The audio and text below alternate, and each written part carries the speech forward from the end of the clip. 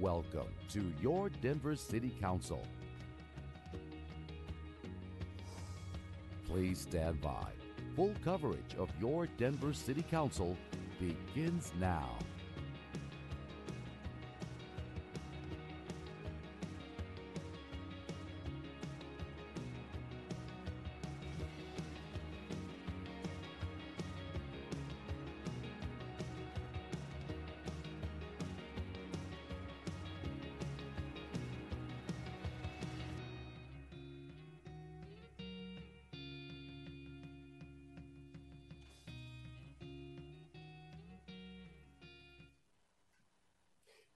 Good afternoon, everyone. Today's meeting is being interpreted into Spanish. Sam or Alejandro, would you please introduce yourself and let our viewers know how to enable translation on their devices? Yes, thank you for having us today. Hello, everyone. My name is Sam Guzman with the CLC, and along with my colleague Alejandro, we will be interpreting today's meeting into Spanish. I will now give the instructions in Spanish on how to access interpretation. Buenas tardes a todos, mi nombre es Samuel Guzmán con la CLC. Juntamente con mi colega Alejandro estaremos interpretando la reunión de hoy al español. Si desea escuchar la reunión en español a través de Zoom, simplemente vaya a su pantalla y busque el icono de globo que dice interpretación y de ahí seleccione el idioma español. Muchas gracias and thank you very much. Thank you very much, Sam. Welcome to the Denver City Council meeting of Monday, December 4th. Council members, please rise as you're able and join Councilman Cashman in the Pledge of Allegiance. I pledge allegiance to the flag of the United States of America and to the republic for which it stands, indivisible, with liberty and justice for all. Thank you, everyone. And council members, please join Councilman Cashman as he leads us in the Denver City Council land acknowledgement. The Denver City Council honors and acknowledges that the land on which we reside is the traditional territory of the Ute, Cheyenne, and Arapaho peoples. We also recognize the 48 contemporary tribal nations that are historically tied to the lands that make up the state of Colorado. We honor elders past, present, and future, and those who have stewarded this land throughout generations. We also recognize that government, academic, and cultural institutions were founded upon and continue to enact exclusions and erasures of Indigenous peoples. May this acknowledgement demonstrate a commitment to working to dismantle ongoing legacies of oppression and inequities and recognize the current and future contributions of Indigenous communities in Denver. Thank you very much. Madam Secretary, roll call, please. Sawyer. Here. Alvidrez. Here. Flynn. Here. Gilmore. Here. Gonzalez Gutierrez. Here. Hines. Here. Cashman. Here. Lewis. Present. Parody. Here. Romero Campbell. Here. Sandoval. Here. Watson. Here. Madam President. Here. 13 members present. There are 13 members present. Council has a quorum. Approval of the minutes. Are there any corrections to the minutes of November 27th? Seeing none, the minutes stand approved. Council announcements. Are there any announcements today? Give folks a second to chime in. While we're waiting for that, I will announce we will not be holding our emergency response working group tomorrow. We will hold it next week. We will not be in 391 for that. We will be in Hart Widener. So just to switch on where we'll be for our working group.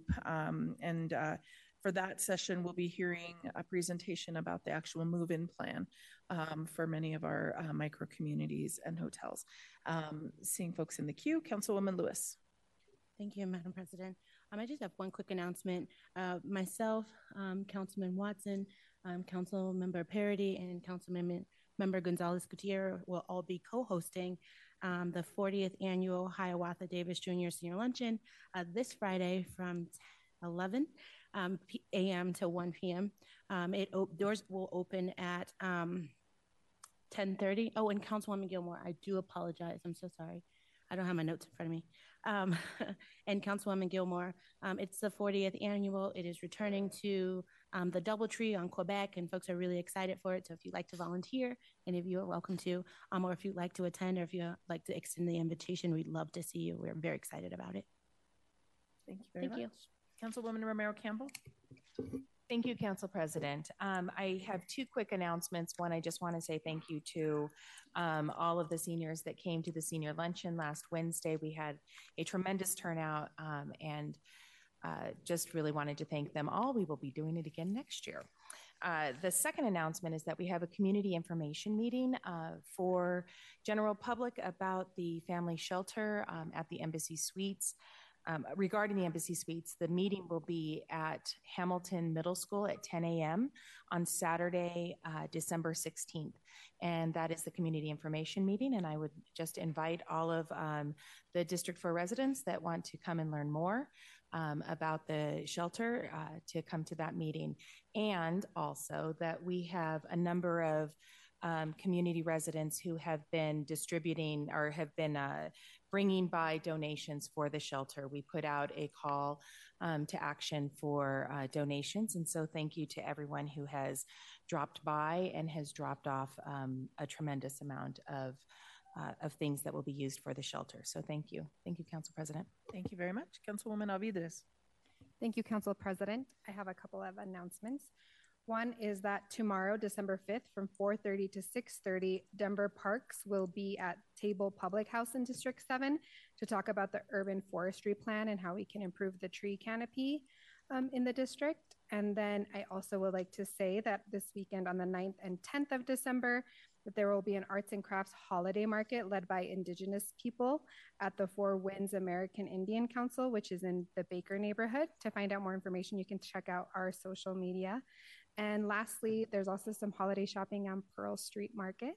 There's a little pass book, and if you get enough stamps, you get entered to win like $300. And if you're looking for a really unique local gift, South Pearl Street is definitely a good place to go. Thank you. Thank you, Council President. Thank you. Councilwoman Romero Campbell, you back up. Okay, thank you, Council President. One last thing, there is Donuts with the Grinch at this Saturday at Eisenhower Rec Center. My apologies for not saying something, but at 10 a.m. to 12 p.m., you can come and have Donuts with the Grinch, take a picture, and it's open to all families. Thank you, Council President. Thank you very much. That's not a pseudonym for somebody, right? All right, seeing no one else in queue, there are no presentations, there are no communications. We do have 3 proclamations to be read this afternoon. Councilman Watson, will you please read our first, 23-1890? Thank you, Madam President. Proclamation number 23-1890, celebrating Project Angel Heart's 10th millionth meal. Whereas, yes, you can clap.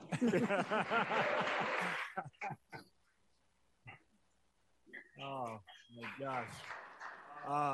Whereas Project Angel Heart was founded in Denver in the fall of 1991, when a group of neighbors, as an act of compassion and love, delivered hot meals to people living with HIV/AIDS in their community.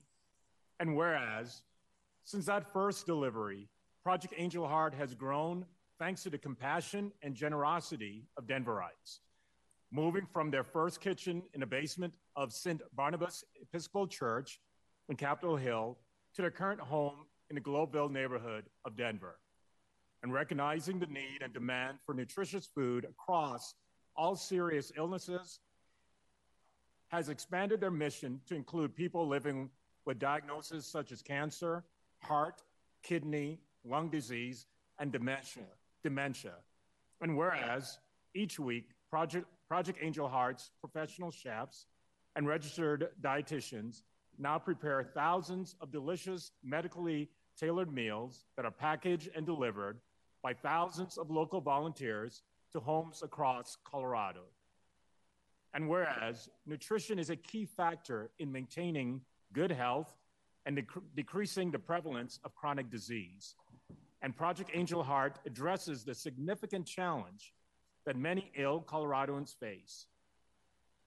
getting the appropriate nutrition they need to get stronger, heal, and remain independent at home.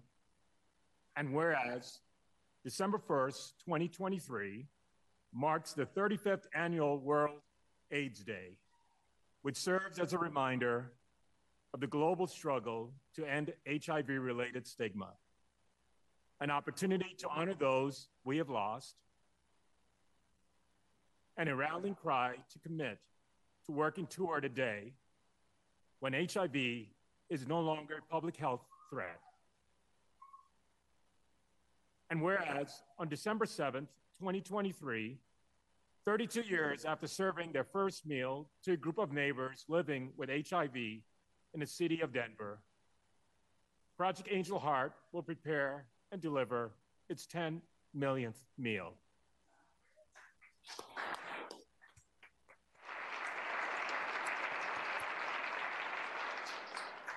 Now, therefore, be it proclaimed by the Council of the City and County of Denver, I can't see through my tears. Section 1, that the Council of the City and County of Denver recognizes and honors the 32-year history and contributions of Project Angel Heart to the City of Denver and Colorado. And so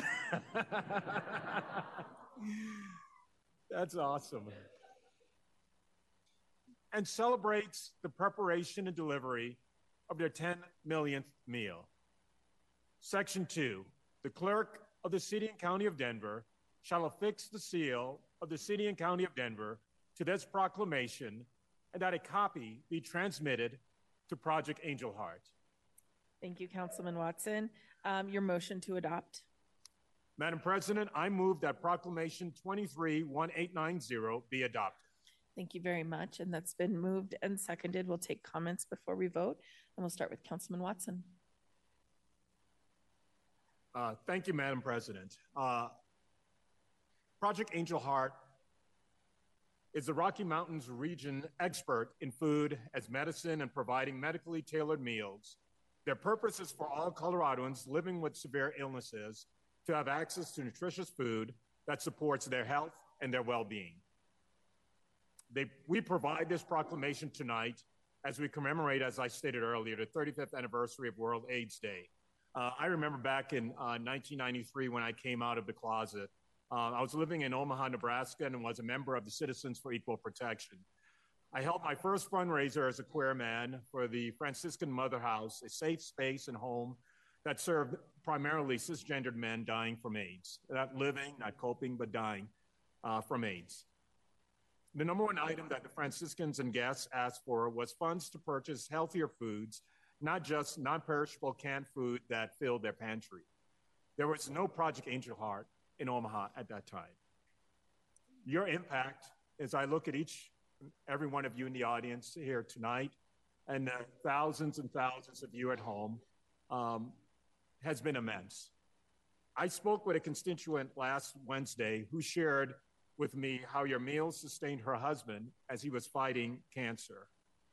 I remember as a cancer survivor, the struggle my husband had preparing meals for me that I could digest to sustain me during chemo. It was not easy for him. Each meal, the 10th millionth plus of them, is a story of hope and redemption.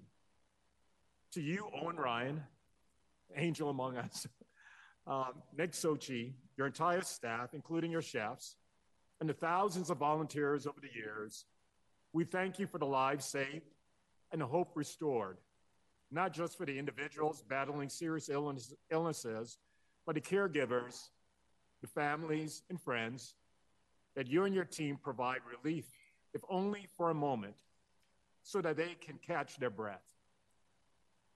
Thank you for being our angels and for your continued service to our communities. Thank you. Thank you very much. Councilwoman.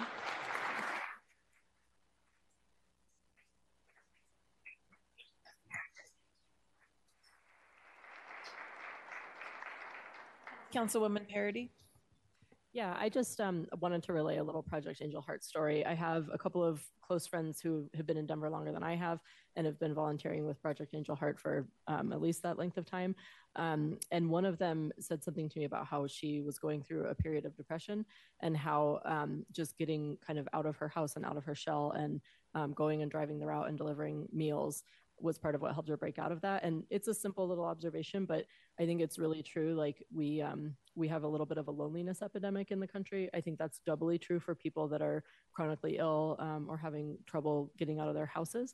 But it's equally as valuable, like that community building, the fact that you guys are so reliant on those volunteer hours, and that's why you've been able to have this huge impact over the years, is that so many people give their time, is because they're getting something from that. They're getting that human connection, right down to like people decorating the bags for the meals. My daughter has done that in the past. When I visited Project Angel Heart recently, you all told me a story about a person who received meals and had decorated the walls of his hospital room, I think, with the bags. So just beautiful work that you all do. Want to thank you. So glad you're here tonight. And thanks, Councilman Watson, for bringing the proclamation. Thank you very much. Councilman Cashman. Yeah, thank you, Madam President. My thanks to Councilman Watson for bringing this proclamation forward and for your heartfelt reading of that proclamation. It touched me indeed. Before I was elected to council for a lot of years, I published a South Denver newspaper called Washington Park Profile that covered the University of Denver area. And I remember the early press releases we'd get on the founding of Project Angel Heart and the good work that was being done. In my 36 years publishing that newspaper, I only received one threatening letter. And it was about a very benign calendar listing I printed that the AIDS Memorial Quilt was going to be on display at the University of Denver. It was not a political diatribe. It was not a strong statement of people's rights. It was a simple calendar listing. I got this hateful letter, and I remember it ended with "Beware the fox in the bush." And I still have that in my collection. So to be sitting here all these years later with these proud folks in their red T-shirts and knowing the millions and millions and millions of life-saving and heart-building meals that have been served, it just a profoundly meaningful moment for me. And I thank you all for the good work that you do. Thank you, Madam President. Thank you very much.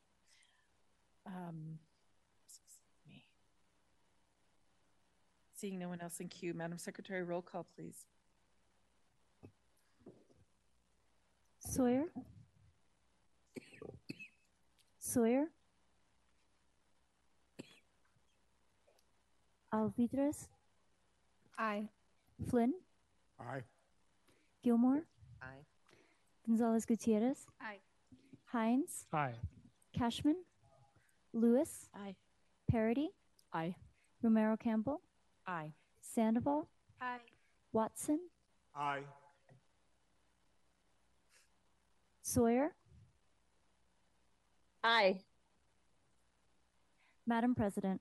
Aye. Madam Secretary, close the voting and announce the results. 13 ayes. 13 ayes. Proclamation 23-1890 has been adopted. Councilman Watson, we have time for proclamation acceptance. If you'd like to invite somebody up. Yes, first I want to recognize Brad Clark is here from the Gill Foundation. Brad, it's great to see you. Thank you for being here. I believe Sophia Sexton is here as well. Sophia, if you're here, from the Imperial Court of Rock fundraising that you've done over the years for HIV and AIDS related causes. And my mic's off. Hello, hello. There you go. All right, so I want to say Brad Clark with the Gill Foundation is here. Thank you, Brad, for being here. Sophia Sexton from the Imperial Court of the Rocky Mountain Empire. Thank you for your fundraising for decades, raising funds and saving lives across our city. And Anthony Aragon, a community member and leader in this work. I would like to ask for folks from the Project Angel Heart to please come forward. Owen, do you mind coming forward? And anyone else from your team that would like to make a few brief remarks. Sure, thank you. Madam President, Councilmember Watson, council members, thank you for this today. This is a huge endorsement of our work. All of you joined the City Council because of your belief that individuals coming together can make a change in our city and in our state and our country. And that is what our organization attempts every single day by delivering meals free of cost to thousands of Coloradans living with severe illness, dealing with the stigma and shame and quiet that can often come with that. The folks behind me in the red t-shirts are just a percentage of the thousands of volunteers every single year who give 70,000 hours of their time to make sure that carrots are chopped, meals are dished up, meals are packaged, bags are decorated, and they end up at someone's front door every single week. Our office is flooded with thank you notes, so this is my way of saying thank you to all of you for everything you do to support our organization. We could not do this without our partnership with the City of Denver.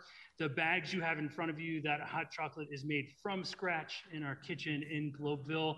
It is just a symbol of the comfort we're delivering to you, is the comfort we deliver to people's homes every week. We are tremendously grateful for this recognition. Thank you for support. Thank you, Councilmember. Thank you. Thank you very much. Congratulations.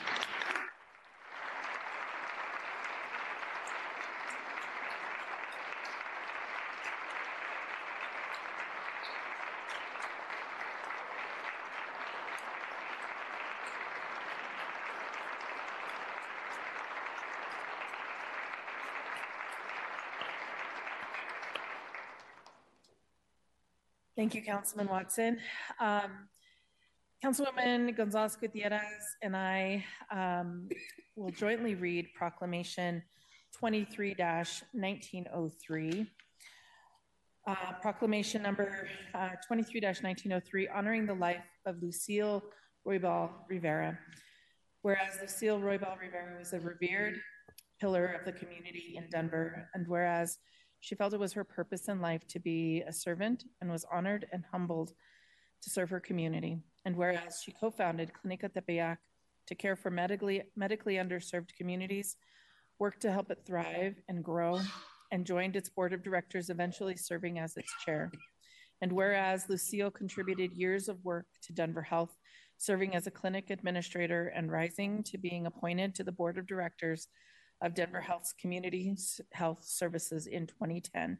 And whereas she served the Chicano Humanities and Arts Council in many ways, from artist to vice chair of the board to executive director. And whereas she was a board member at the North Glen Arts and Humanities Foundation and a talented photographer. And whereas she manifested self-determination and was able to see the possibilities of what it means to be a people of woven ancestry and heritage, of what beautiful things can be created in the world.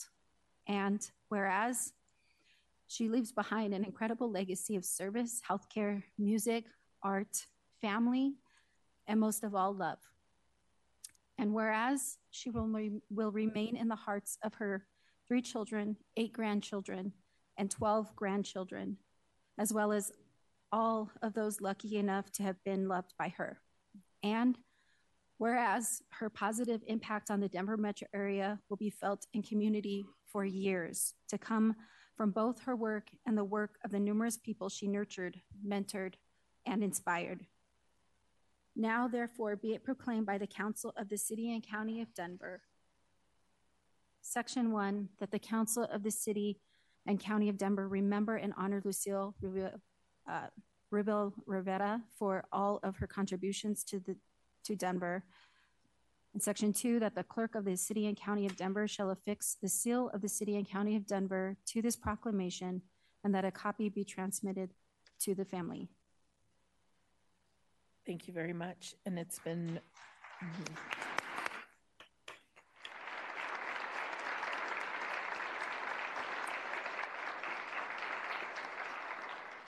And that has been moved and seconded. We'll do comments first before we vote. And we'll start with Councilwoman Gonzalez Gutierrez.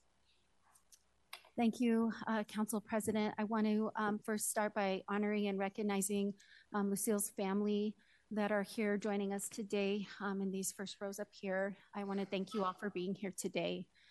I also want to thank for any community members that have also joined us, those that were touched by Lucille while she was here with us.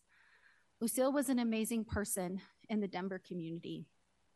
I lose count of the amount of times that she showed up for others, volunteering her time and energy in so many ways.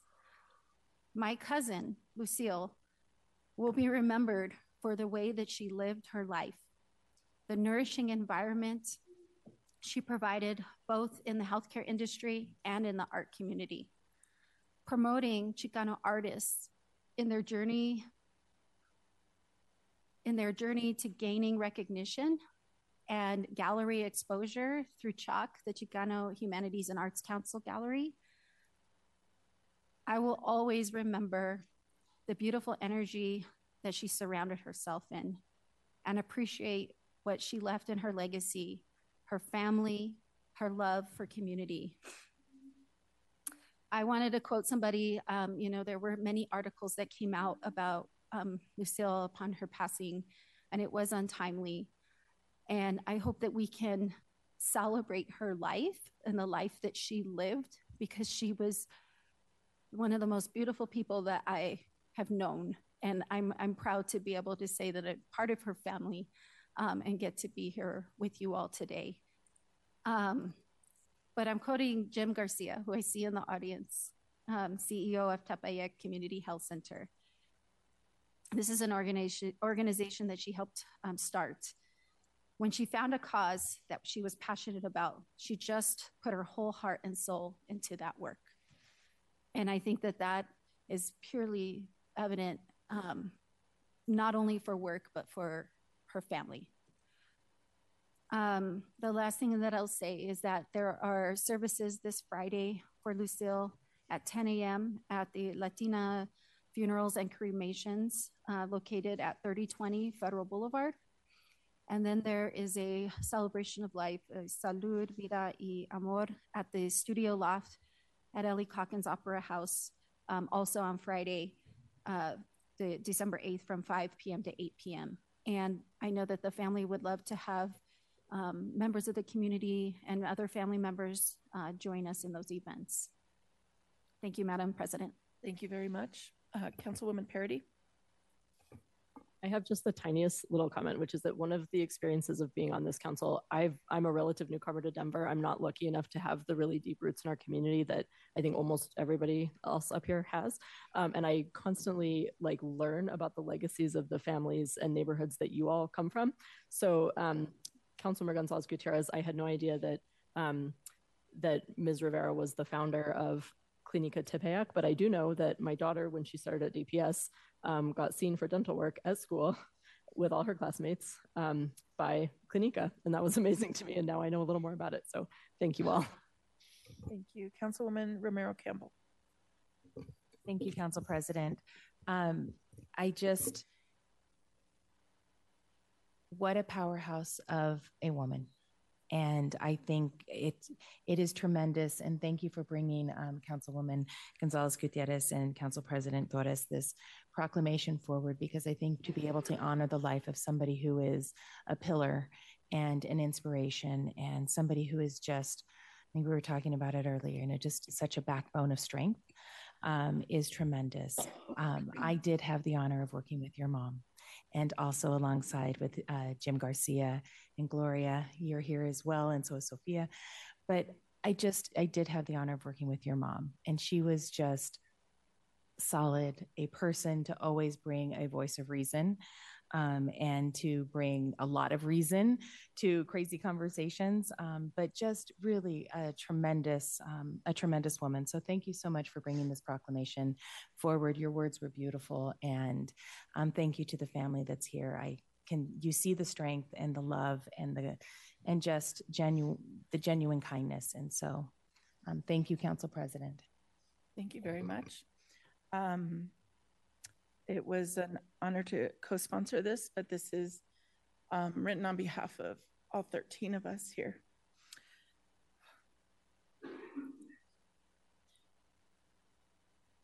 Very quickly, she built things that meant something to her in her life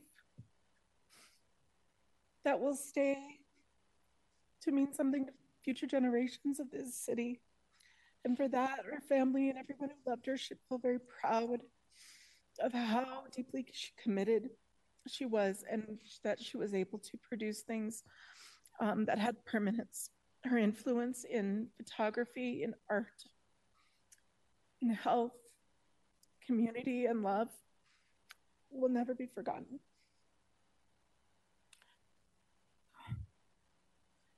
Madam Secretary, roll call, please.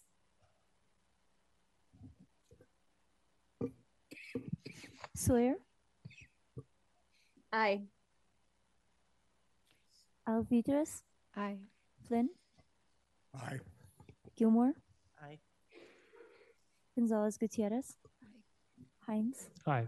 Cashman, Lewis, Aye. Parody, Aye. Romero Campbell, Aye. Sandoval, Aye. Watson, Aye. Madam President. Aye. Madam Secretary, close the voting and announce the results. 13 ayes. 13 ayes. Proclamation 23-1903 has been adopted. Thank you all for being here.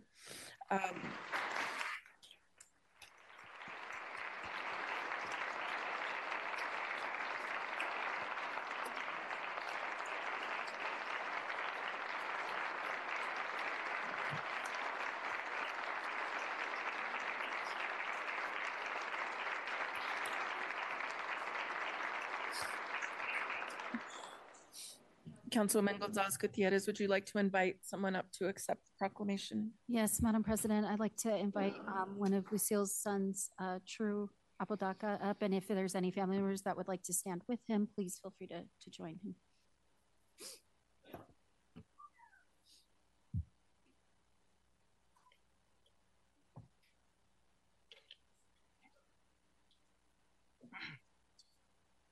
Thank you, Madam President, and thank you to you and Councilmember Gonzalez Gutierrez for sponsoring this proclamation, but thank you to the entire council for having us here today. My name is True Apodaca Cobel. I'm Lucille Rubel Rivera's youngest son. I am deeply honored and grateful to accept this proclamation that celebrates the extraordinary life of our mother, grandmother, and great-grandmother.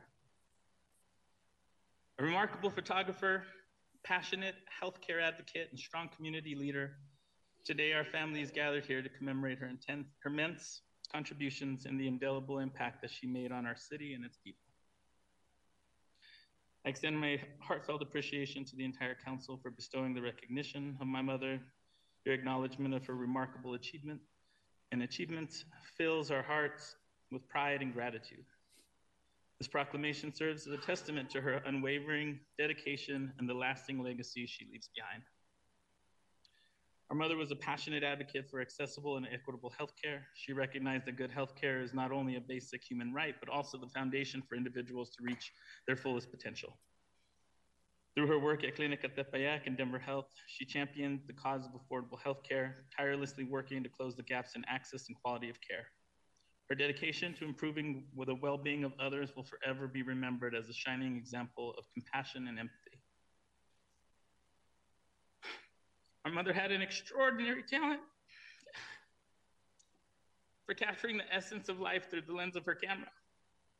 Her photographs were windows into the world, telling stories and evoking emotions that words often fail to express. Through her work at the Chicano Humanities and Arts Council, CHOC, she invested in many artists and insisted that through the good times and the bad, that Chicano artists continue to tell their stories. Beyond her artistic endeavors, my mother was also a beacon of leadership, both in our family and in the community. She understood the importance of empowering and uniting people from all backgrounds. Through her tireless efforts, she fostered connections, built bridges, and created spaces where individuals felt seen, heard, and valued. Her leadership inspired others to embrace their own unique voices, fueling a sense of belonging and community engagement that will resonate for generations to come. She taught me everything I know.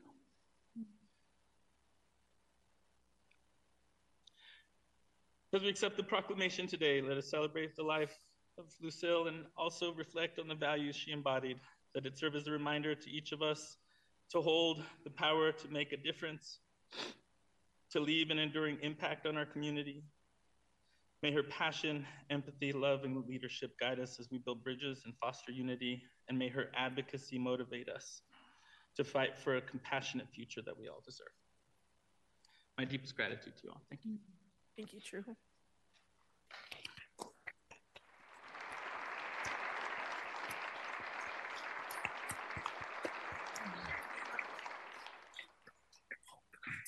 And Councilwoman Lewis, would you please read our next proclamation, Proclamation 23-1904?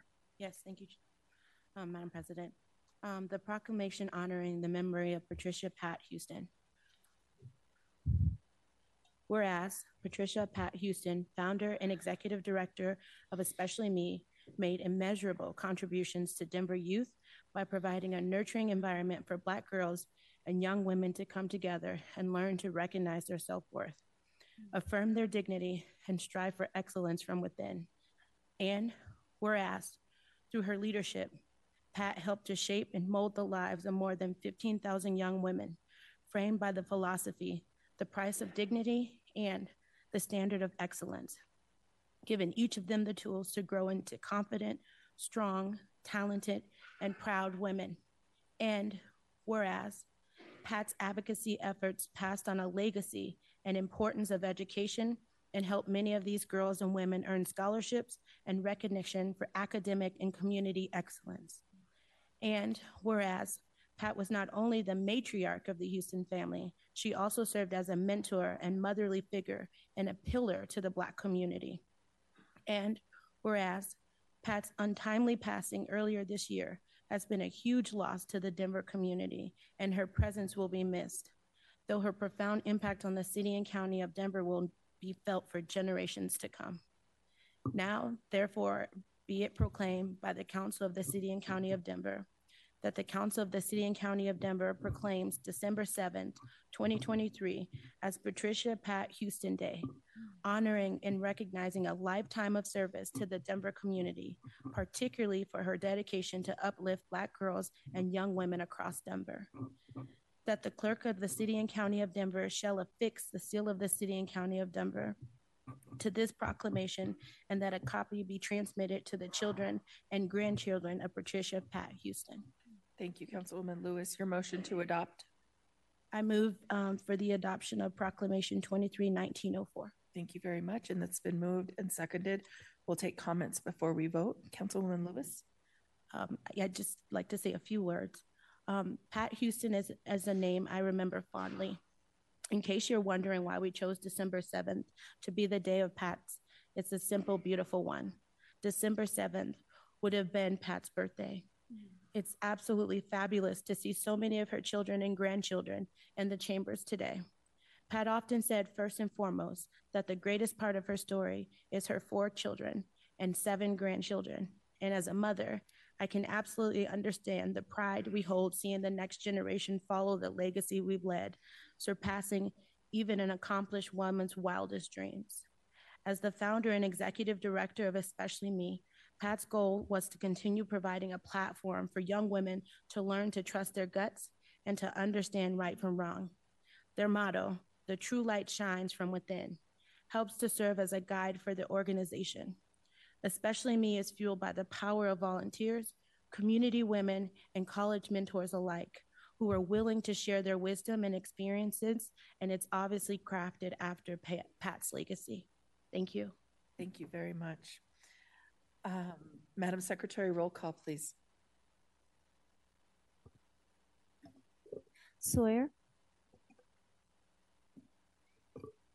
Aye.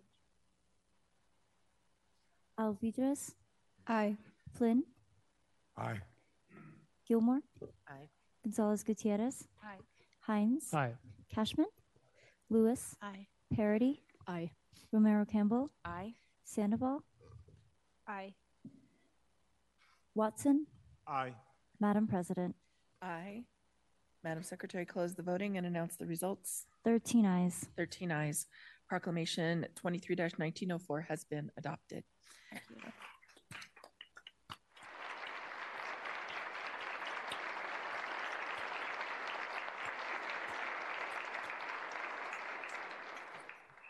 Councilwoman Lewis, we have time for acceptance. If you'd like to invite someone up to accept the proclamation. Yes, please. I'd like to call up Balika and the family. You may also come to surround him if you like. Thank you.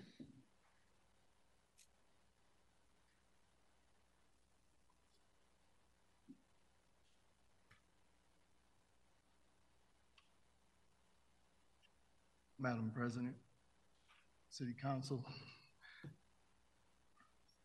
thank you for this recognition of our mother, Patricia Lee Houston.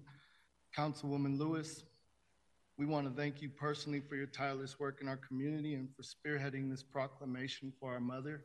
In addition, we'd like to thank Youth Violence Prevention Manager, Alicia Rodriguez. I am joined today by my father, Herman Houston, my brothers and my sister, Lavelle, Marcus, and Nicole, her husband, Brian, my aunt, Cheryl, and 6 of the 7 grandchildren. To say that joining you all today as a warm welcome to the month of December would be an understatement. Councilwoman Lewis, we understand that you intentionally made a point to announce this proclamation for our mother days before her birthday on December 7th. Please know that we will forever be grateful, and we know that Patricia, or as many call her Mama Face, is smiling from the heavens. To know Patricia Houston was to know a trailblazer among trailblazers. Despite the accolades and moments of being first, she was humble, gentle, and politely demanding. Her nearly quarter of a century of work with African-American girls in our community through her Especially Me nonprofit has left a legacy that has empowered young girls to love themselves, or as Michelle Obama describes as putting ourselves higher on our own to-do list. Mm-hmm. Patricia Lee Houston had a special way of communicating to young people. She came across that you are enough and you can do better. Her prescriptive way of providing a digestible message was an art that propelled others into a better place than when they started. Education is a cornerstone in our family, and prior to our mother graduating to heaven, she actively embraced the multiple post-secondary pathways available to young people and ways that Especially Me could honor those pursuing college and those who chose to pursue a career or trade. I am reminded by a quote from Councilwoman Lewis during her days as the RTD Director for District B, when speaking about transportation, and you said, let's build a city where people have all the safe and effective mobility options they need. Our community learned a lot from Mama Face.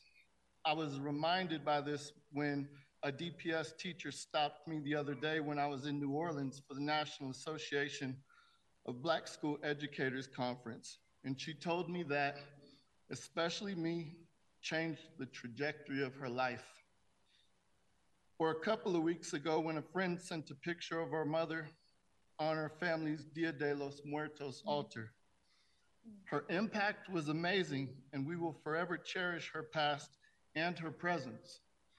Again, thank you all for making this possible, and a special thank you.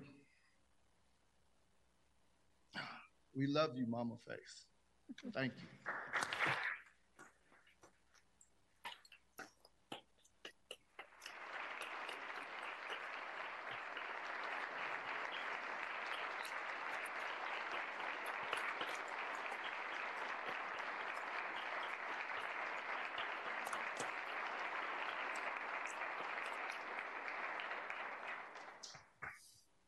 Thank you, everyone. I can't help but feel really overwhelmed at the power and love in this room. So thank you all for helping us share this time with you and share this moment, and the dedication that these amazing women and our amazing organizations do in this Denver community is really something to be in awe of. So thank you all for being here. Madam Secretary, please read the bills for introduction. From the Finance and Governance Committee, 23-1802, a bill for an ordinance making a rescission from completed or deferred capital improvement projects. 23-1803, a bill for an ordinance making a rescission from general fund contingency and making appropriations to agency general fund budgets, special revenue funds, and authorizing cash transfers. 23-1804, a bill for an ordinance making rescissions from the general fund and making appropriations in the general fund to make a cash transfer to the Affordable Housing Special Revenue Fund. 23-1805, a bill for an ordinance making a rescission, appropriation, and a cash transfer from Denver Human Services Special Revenue Fund to the Border Crisis Response Special Revenue Fund. From the Land, Use, Transportation, and Infrastructure Committee, 23-1715, a bill for an ordinance changing the zoning classification for 2040 North Ash Street in South Park Hill. 23-1722, a bill for an ordinance amending Article 2, Chapter 10, Buildings and Building Regulations concerning Denver construction codes. From the Safety, Housing, Education, and Homelessness Committee, 23-1783, a bill for an ordinance approving a proposed amendatory agreement between the City and County of Denver and Denver Health and Hospital Authority to continue connecting 911 callers with low acuity medical complaints with Denver Health Nurse Line as an alternative to receiving ambulatory care citywide. Thank you very much. And just for our audience, we have a lot of boring stuff to come next. You are more than welcome to stay. You can also probably meet your sponsor of your proclamation in the hallway. Thank you all.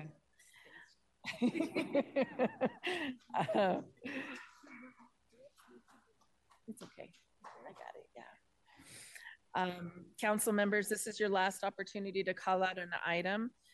Councilman Cashman, will you make the motions for us tonight? Yes, Council President. I'll do a recap under resolutions. Councilwoman Sawyer has called out resolution 1784 for a vote. Councilwoman Parody has called out resolution 1819 for questions and comments. Under bills for introduction, Councilman Flynn has called out Council Bill 1804 for an amendment. And under bills for final consideration, Councilman Watson has called out Council Bill 1484 to postpone. And Councilwoman Sandoval has called out Council Bill 1485 to postpone. Under pending, no items have been called out. Madam Secretary, will you put the first item on our screens? This is Resolution 1784, an agreement between the City of Denver and the Remy Corporation. Councilman Cashman, will you please put Resolution 1784 on the floor for adoption? Yes, I move that Council Resolution 23-1784 be adopted. Thank you very much. And that's been moved and seconded. Comments by members of council. Councilwoman Sawyer. Thank you, Madam President. So for the last 3 years, I have been calling out on-call contracts that are done executed by the City of Denver with the purpose of having available contractors and available dollars when something comes up that is an immediate need. Our contracting process is cumbersome and long. And so as a city, we often need on-call contracts in order to be able to ensure that work gets done quickly when needed. But that does not absolve the city management of reporting on the use of those dollars and the use of those contractors to City Council. We have a charter duty to oversee the dollars that are being spent in our city. Those are our constituents' tax dollars that are being spent. And so for the last 3 years, I have voted no on-call contracts across the board. And I'm really grateful to the Department of Transportation and Infrastructure and the airport and to Parks and Rec in particular. They are the 3 agencies that have been very receptive and responsive to my concerns about the back-end reporting on the use of these on-call contracts. Unfortunately, other city agencies have not been as receptive or as responsive. So this is an on-call contract with Tech Services, and I will be a no tonight. Thanks. Thank you. Madam Secretary, roll call on Council Bill 23-1784. Sawyer? No. Alvidrez? Aye. Flynn, Aye. Gilmore, Aye. Gonzalez Gutierrez,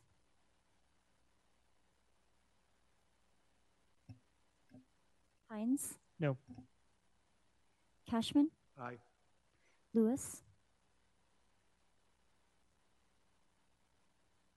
Parody, Aye. Romero Campbell, Aye.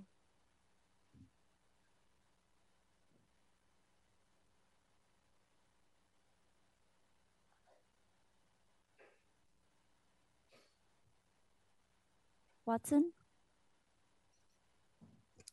Aye. Madam President Pro Tem, Aye. Madam President,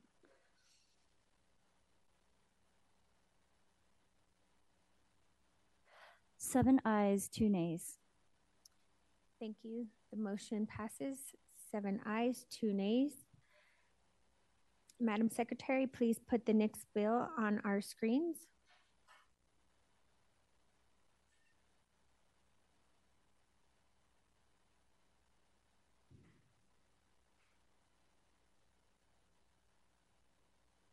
(2319), a resolution of City Council consenting to the mayor's appointment of Philip Washington as the manager of aviation. Councilmember Parody, please go ahead with your comments on Council Resolution 1819. Thank you, Madam Pro Tem. I wanted to just take a moment because learning more about the airport and the role that it plays in our city has been a big learning curve as a new council member. And I can't overstate, especially the importance that it plays in our employment environments and our workforces, and also around climate and sustainability. And as I've learned more about the airport's role in both of those things, it's been a lot of really positive information. So I appreciate that leadership a lot, and wanted to take a moment and say that on the record so that you know that that it's appreciated, that it matters to your elected officials. In particular, some of the work that you've done with Buyout Enterprises to find employment for people that are leaving incarceration. That's such a problem in the city. The work that you're doing to stand up the new Center for Excellence and Equity in Aviation, again, a huge workforce need. And then the sustainability work, the move towards using solar, the fact that the airport even has explored alternate jet fuels. Those things are existential, and airports play a huge role in that. So I'm proud that we have an airport that's a leader.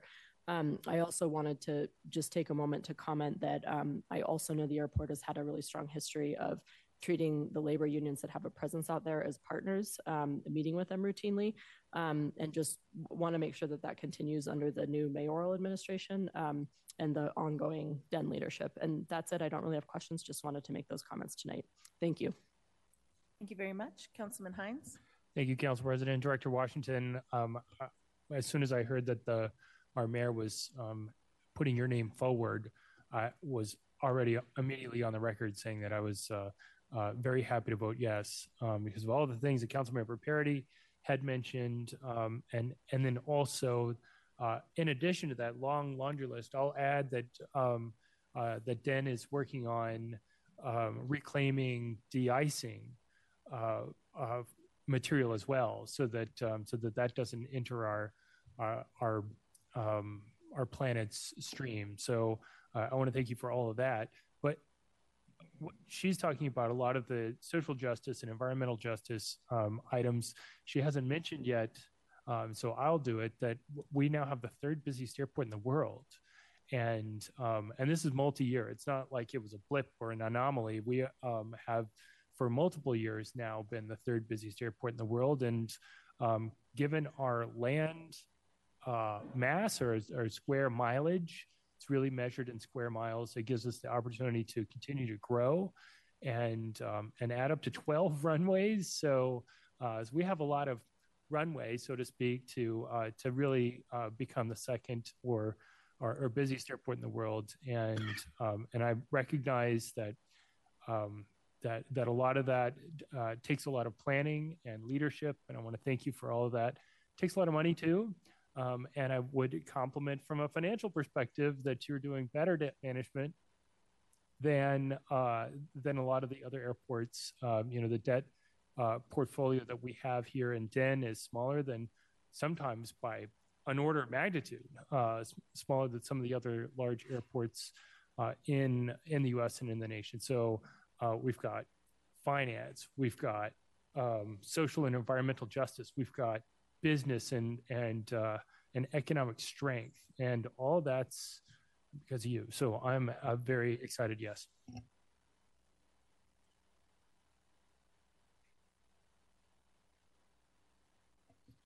Thank you, Councilman Hines. Councilwoman Alvidrez. Thank you, Council President. And I just want to also thank you for being here and thank you for all the work, great work that you've done, Mr. Washington, out at the airport. I think that when I look at, from my perspective and my background, a lot of the small businesses that have gotten contracts out there that may not otherwise get that chance, that's what the airport has done really well at, is getting that equity, getting those small businesses opportunities, whether it's concessionaires or people doing construction. And I'm so excited about the new facility for equity. I think a lot of people ask, what is that? Why does the airport need an equity facility? And I can understand why people might not understand it when you look at the historical nature of being able to become a pilot, being able to work at the airport. And these are great jobs that a lot of people may just think are out of their reach. And what this facility will do is really make that reachable and have a space to go say, hey, I want to work at the airport. What are the opportunities? This is my skill set. Where do I need to learn? And I think that is what makes our airport great. And I know that you care so much about equity and diversity and inclusion and running a great airport. I know you and I have had some great conversations around the customer base. I was really impressed that you reached out to TSA to make sure that they're also doing their part so we can get people through these long lines, and looking at the train problems and all of the structural customer service aspects that need to do better. And I know that you're on top of it and committed to making sure that that's better. I know you received an email that I sent out this weekend and about the migrant situation. And I think that I sent that to our administration just to make sure that you all are getting the information from us as the city that you need to support the airlines, and so that they know what to do in case they do receive migrants on the airplane that don't know what to do. The only one thing that I did ask, which is a small thing, is that if we could get some Spanish wayfinding, I think that would go a long way. And I know that that's along with your mission. So as a Spanish speaking person and someone that has a lot of Spanish speaking family members, I know that it would go a long way, not just for migrants arriving, but for people that are at the airport on a daily basis. So I want to just thank you for that work. I'm a strong yes, because I know you are committed to making our customer service better, and you are committed to making the most. I think what makes a great airport isn't just that it functions well and people can get from point A to point B, but I think what former Mayor Pena had envisioned and started off, and Webb, kept up, and Hancock kept up, was how are we going to use this to help our people to help the people that can't afford to go out of town, but maybe can get a job there or can get a business opportunity there. So thank you so much for making our airport great, and I look forward to as long as you're here with us at DEN. Thank you, Council President. Thank you very much. Seeing no one else in queue, we'll move on. Madam Secretary, please put the next item on our screens. Bill 1804, making rescissions from the general fund. Councilman Cashman, will you please put Council Bill 1804 on the floor for publication? Yes, I move that Council Bill 23-1804 be ordered published. Thank you very much, and that's been moved and seconded. Councilman Flynn, you have a motion to amend?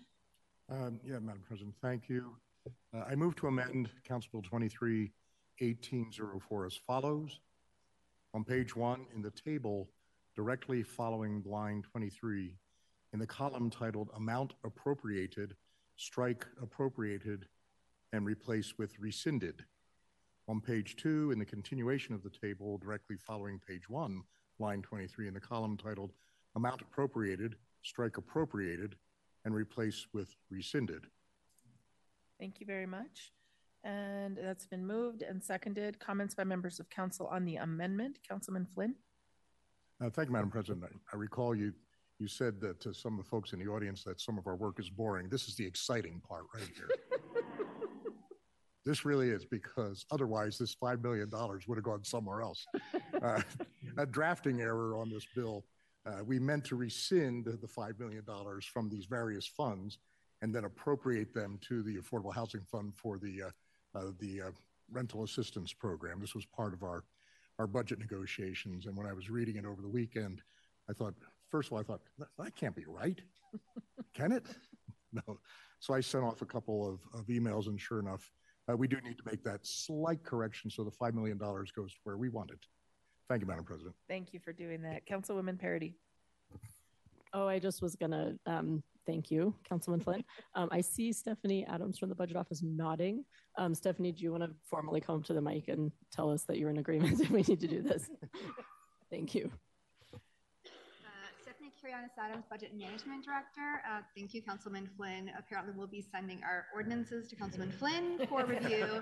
Really great catch. I apologize. As you may remember, we put through quite a few ordinances, so I apologize for that mistake. It should be rescinding $5 million from the general fund and appropriating those dollars so that we could support TRUA. Thank you, Councilman. Thank you. That was very exciting. Thank you very much. Is that all, Councilwoman Parody? You're good. Sorry, yeah, that was it. Thank you, Madam President. Councilman Watson. Thank you, Council President. I just want to say to Councilmember Flynn, my gosh, I am so, holy mackerel, I'm so glad you caught that. That is fantastic. And thank you so much, Stephanie, for accepting that change.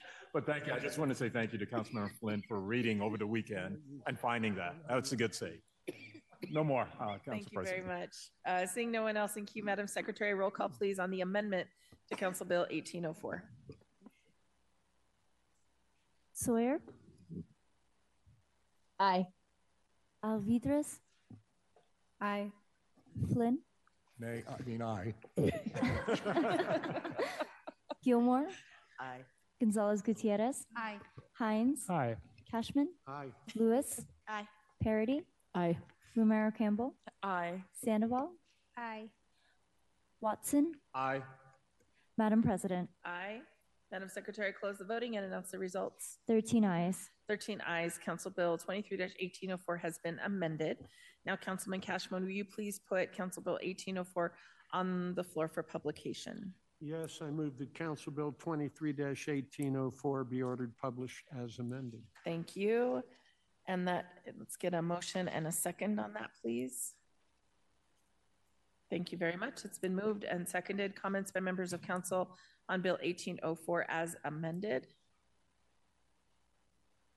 Okay, seeing none, Madam Secretary, roll call, please, on Council Bill 23-1804. Sawyer? Aye. Alvidrez? Aye. Flynn? Aye. Gilmore? Aye. Gonzalez Gutierrez? Aye. Hines? Aye. Cashman? Aye. Lewis? Aye. Parody? Aye. Romero Campbell? Aye. Sandoval? Aye. Watson? Aye. Madam President? Aye. Madam Secretary, close the voting and announce the results. 13 ayes. 13 ayes. Council Bill 23-1804 has been ordered published. Madam Secretary, will you please put the next item on our screens? Councilwoman Sandoval, will you please put Council Bill 1484 on the floor to take out of order? I move that Council Bill 23-1484 be taken out of order. Thank you. And it's been moved and seconded. Comments first by members of council. Councilwoman Sandoval. Thank you, Council President. As the chair of the Land Use, Transportation, and Infrastructure Committee meeting, we need to take this item out of order so that we may postpone final consideration of this item. Thank you very much. Seeing no one else in queue, Madam Secretary, roll call on Council Bill 1484.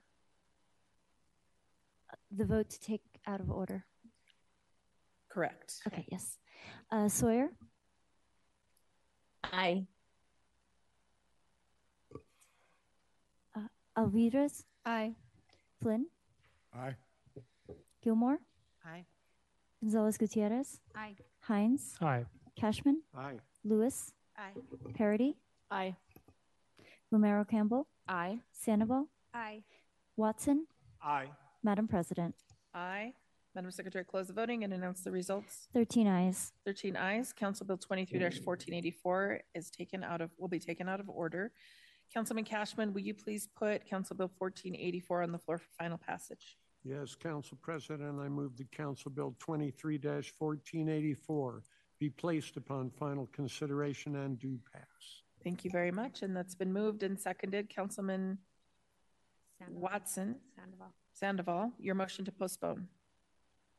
I move final consideration of Council Bill 1484 be postponed to Monday, January 8th, 2024. Thank you very much. Any additional comments by members of council? Thank you, Council President. I am asking to postpone this item at the request of the applicant to January 8th, 2024. Thank you very much. Seeing no one else in queue, Madam Secretary, roll call, please, on the postponement of 1484. Sawyer. Aye. Alvidrez. Aye. Flynn. Aye. Gilmore. Aye. Gonzalez Gutierrez. Aye. Hines. Aye. Cashman. Aye. Lewis. Aye. Parody. Aye. Romero Campbell. Aye. Sandoval. Aye. Watson. Aye. Madam President. Aye. Madam Secretary, close the voting and announce the results. 13 ayes. 13 ayes. Council Bill 23-1484 has been postponed to Monday, January 8th, 2024. Madam Secretary, please put the next item on our screens. Councilwoman Sandoval, will you please put Council Bill 23-1485 on the floor to be taken out of order? I move that Council Bill 1485 be taken out of order.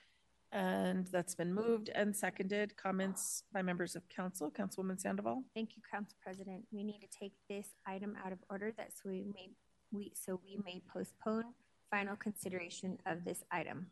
Thank you very much. Seeing no one else in queue, Madam Secretary, roll call, please, on Council Bill 23-1485 being taken out of order. Sawyer. Aye. Alvidrez. Aye. Flynn. Aye. Gilmore. Aye. Gonzalez Gutierrez. Aye. Hines. Aye. Cashman. Aye. Lewis. Aye. Parody. Romero Campbell. Aye. Sandoval. Aye. Watson. Aye. Madam President. Aye.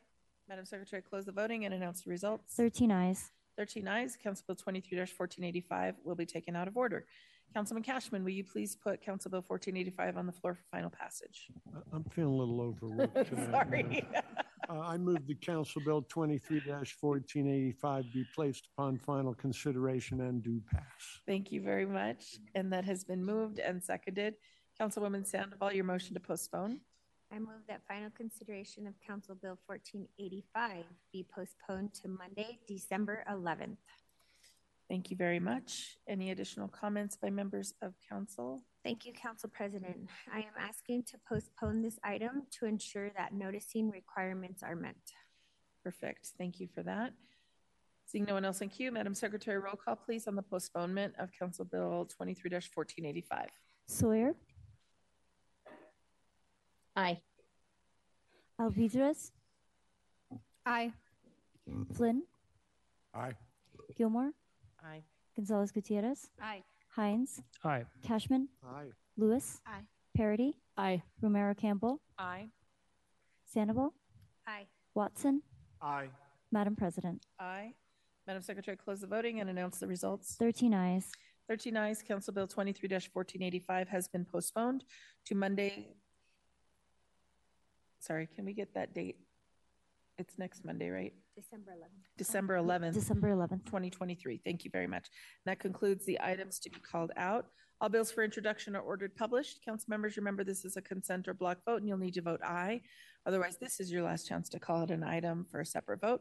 Councilman Cashman, will you please put the resolutions for adoption and the bills on final consideration for final passage on the floor? Yes, Council President, I move that the resolutions be adopted and bills on final consideration be placed upon final consideration and do pass in a block for the following items, all series of 2023, 1778, 1800, 1801, 1819, 1780, 1781, 1785, 1807, 1820, 1821, 1786, 1787, 1788, 1811, 1812, 1813, 1815, 1816, 1817, 1746, 1753, 1768, 1782,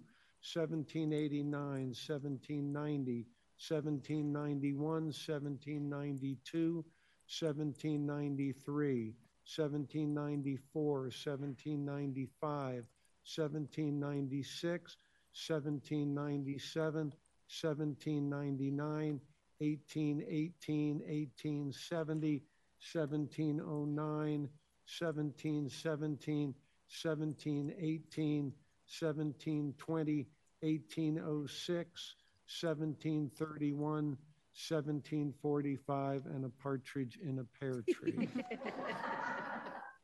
Thank you. Thank you. And that's been moved and seconded. Madam Secretary, roll call, please. Sawyer. Aye. Alvidrez. Aye. Flynn. Aye. Gilmore. Aye. Hines. Aye. Cashman. Lewis. Aye. Parity. Aye. Romero Campbell. Aye. Sandoval. Aye. Watson. Aye. Madam Gonzalez Gutierrez. Aye, only if it includes the partridge in the pear tree. Madam President. Aye. Madam Secretary, close the voting and announce the results. 13 ayes. 13 ayes. The resolutions have been adopted and the bills have been placed upon final consideration and do pass. Thank you, everyone. Tonight, under unfinished business, council will hold a required public hearing on Council Bill 23-1483, changing the zoning classification for 4850 North Federal Boulevard in Chaffee Park. Additionally, council will hold a required public hearing on Council Bill 1466, changing the zoning classification for 3216 North High Street in Cole, and a required public hearing on Council Bill 1481, changing the zoning classification for 560 South Emerson Street in Washington Park West, and a required public hearing on Council Bill 1767, amending Article 3 of Chapter 15 of the Revised Municipal Code concerning the regulation of campaign finances. Anyone wishing to speak on these matters must go online to sign up during the recess of council. If there are no objections, we will recess until 5:30. Before reconvening our regular meeting, council provides a half-hour general public comment session to hear from the public on city matters, except when scheduled for a legally required public hearing.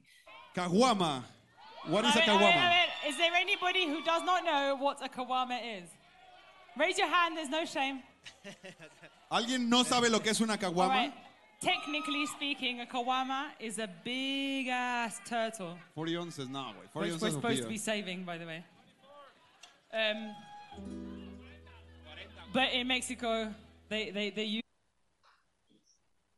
Council will now reconvene from our earlier session. We have two pending items of unfinished business from November 27th, 2023 council meeting, Council Proclamation 23-1877, and a required public hearing on Council Bill 23-1483. Please note that the required public hearing on Council Bill 23-1484 is postponed until January 8th, 2024 through an adopted motion by council during the 3:30 session. Councilwoman Parity and Lewis, will you please read Proclamation 23-1877? Thank you so much, Madam President. It's my honor to read Proclamation number 23-1877 on 35 years of World AIDS Day. Whereas the first World AIDS Day took place on December 1, 1988, providing a platform to raise awareness about HIV and AIDS and to honor the lives affected by the epidemic. This year marks the 35th commemoration of this important day. And whereas this year on World AIDS Day, we will recommit to ending the HIV epidemic in Denver and around the world.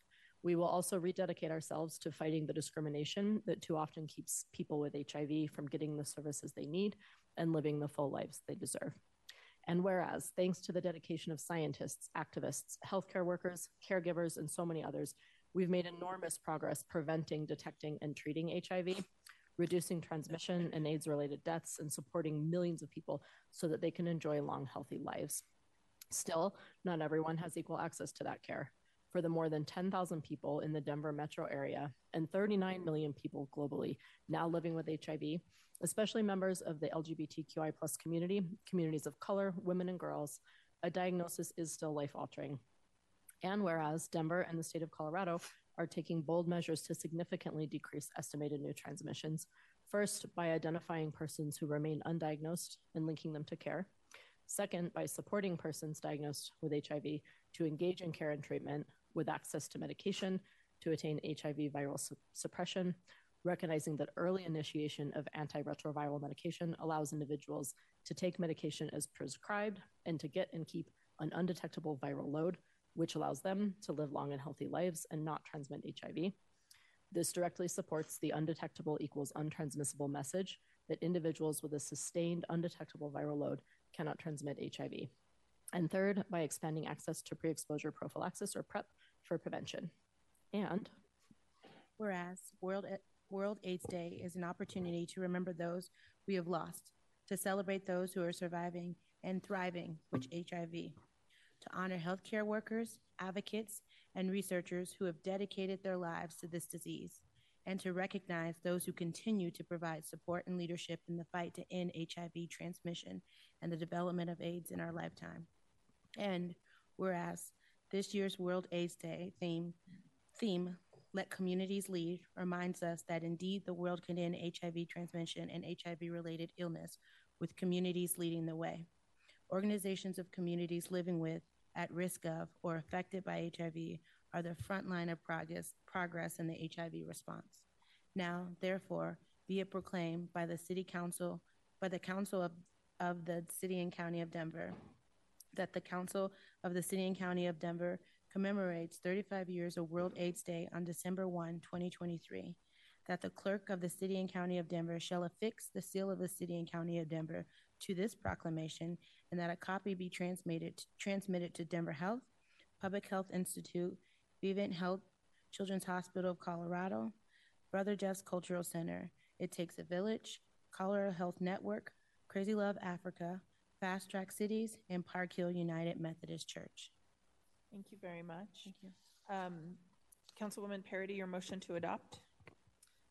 I move to adopt proclamation number 23-1877. Thank you very much. And that's been moved and seconded.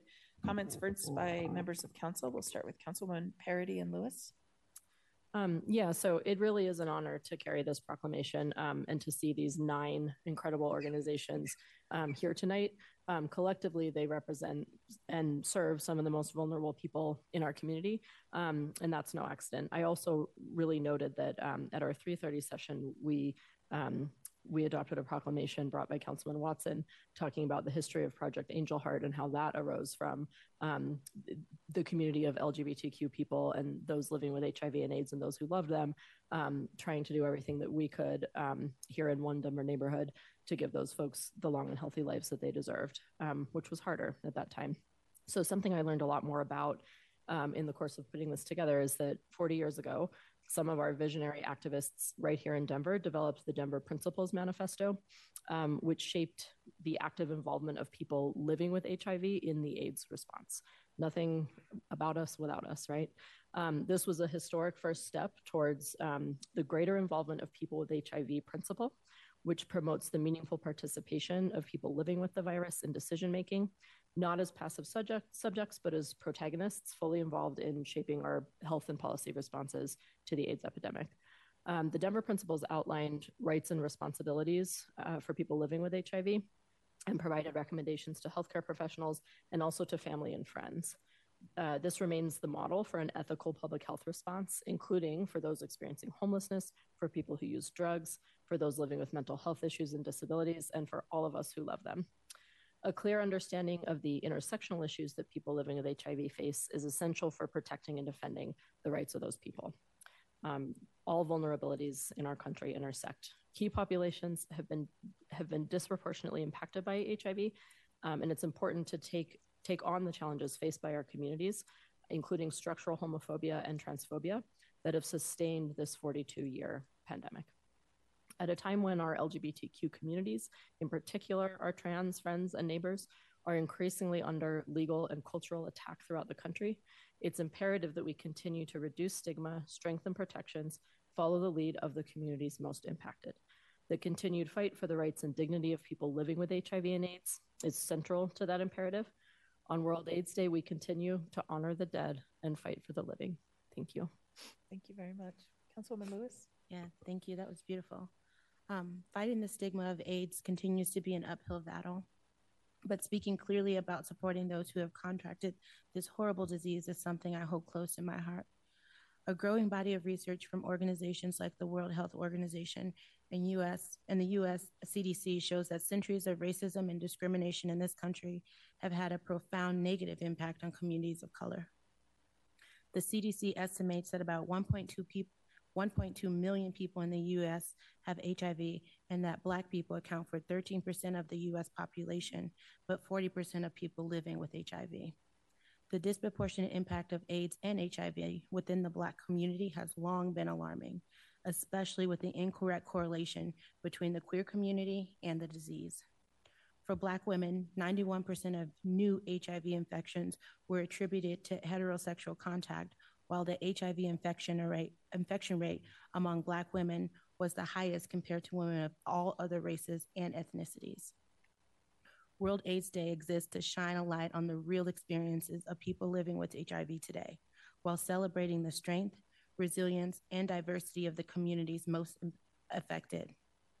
It is a moment to inspire the leadership needed to create a future where HIV doesn't stand in the way of anyone's life. I'm proud to co-sponsor this proclamation with my colleague, Councilwoman Parody. Thank you. Thank you both. Councilman Watson. First, I want to say thank you, Councilwomen Lewis and Parody, for this proclamation and for sponsoring it.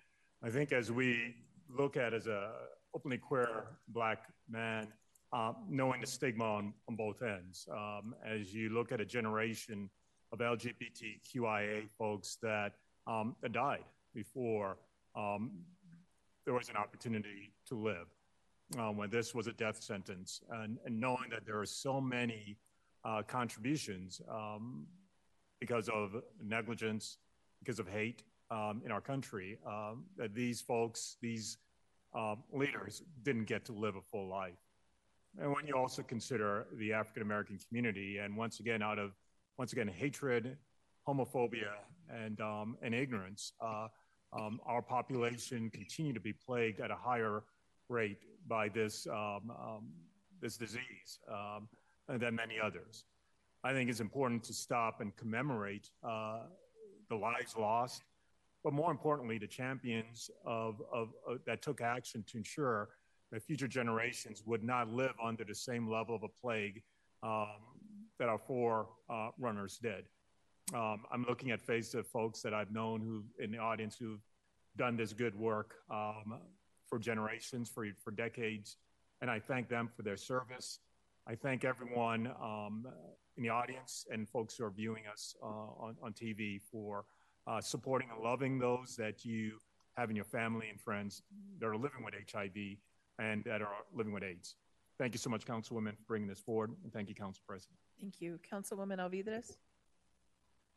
Thank you, Council President. And yes, thank you, Council Members Parody and Lewis, for bringing this forward. It's something that I'm still processing to this day. When I was a kiddo, my aunt was diagnosed. My mom's sister, who lived across the street, who was my favorite aunt because she was so kind and beautiful and always had her nails painted and always wore lipstick up until the day she died. And there's been facts that I never knew until adulthood, like why some friends stopped talking to us and why some people wouldn't come over to our house anymore. And it's a lot to process, but but knowing that I lost one of my closest people that I had in my childhood to this disease, and knowing that people can live today without having that stigma, where people are more educated, where people can survive this disease, is a beautiful thing. So I just wanted to share that story, and it's hard to this day because of the amount of shame that came with that time, but thank you for bringing this forward. Thank you, Council President. Thank you. Thank you all. Madam Secretary, roll call, please.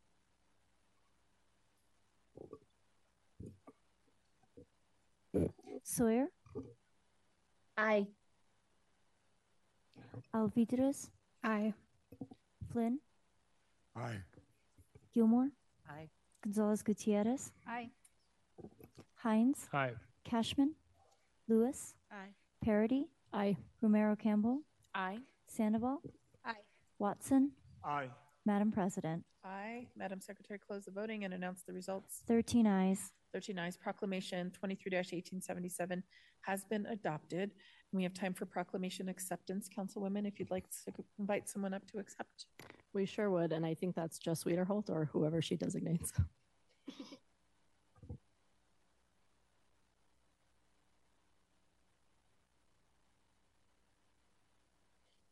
Thank you thank you so much for the proclamation and acknowledging World AIDS Day. You all said it so well. I'll be very brief. The thing I really want to highlight is the organizations that are represented by the folks in this room are serving people who are lacking access to treatment and care. They often are facing barriers to treatment and care, such as homelessness, which was mentioned, lack of access to food, other services, supportive services, behavioral health, insurance, and actual access to the medication and the services that these organizations provide. Eliminate those barriers to treatment and care so the approximately 6,000 people that we all serve in Colorado can get to a viral suppression state so that they can enjoy the healthy lives that the rest of us often take for granted. So thank you very much. We appreciate your acknowledging this day and helping us to keep bringing awareness to the importance of this cause. Thank you, Daryl. Thank you all for being here.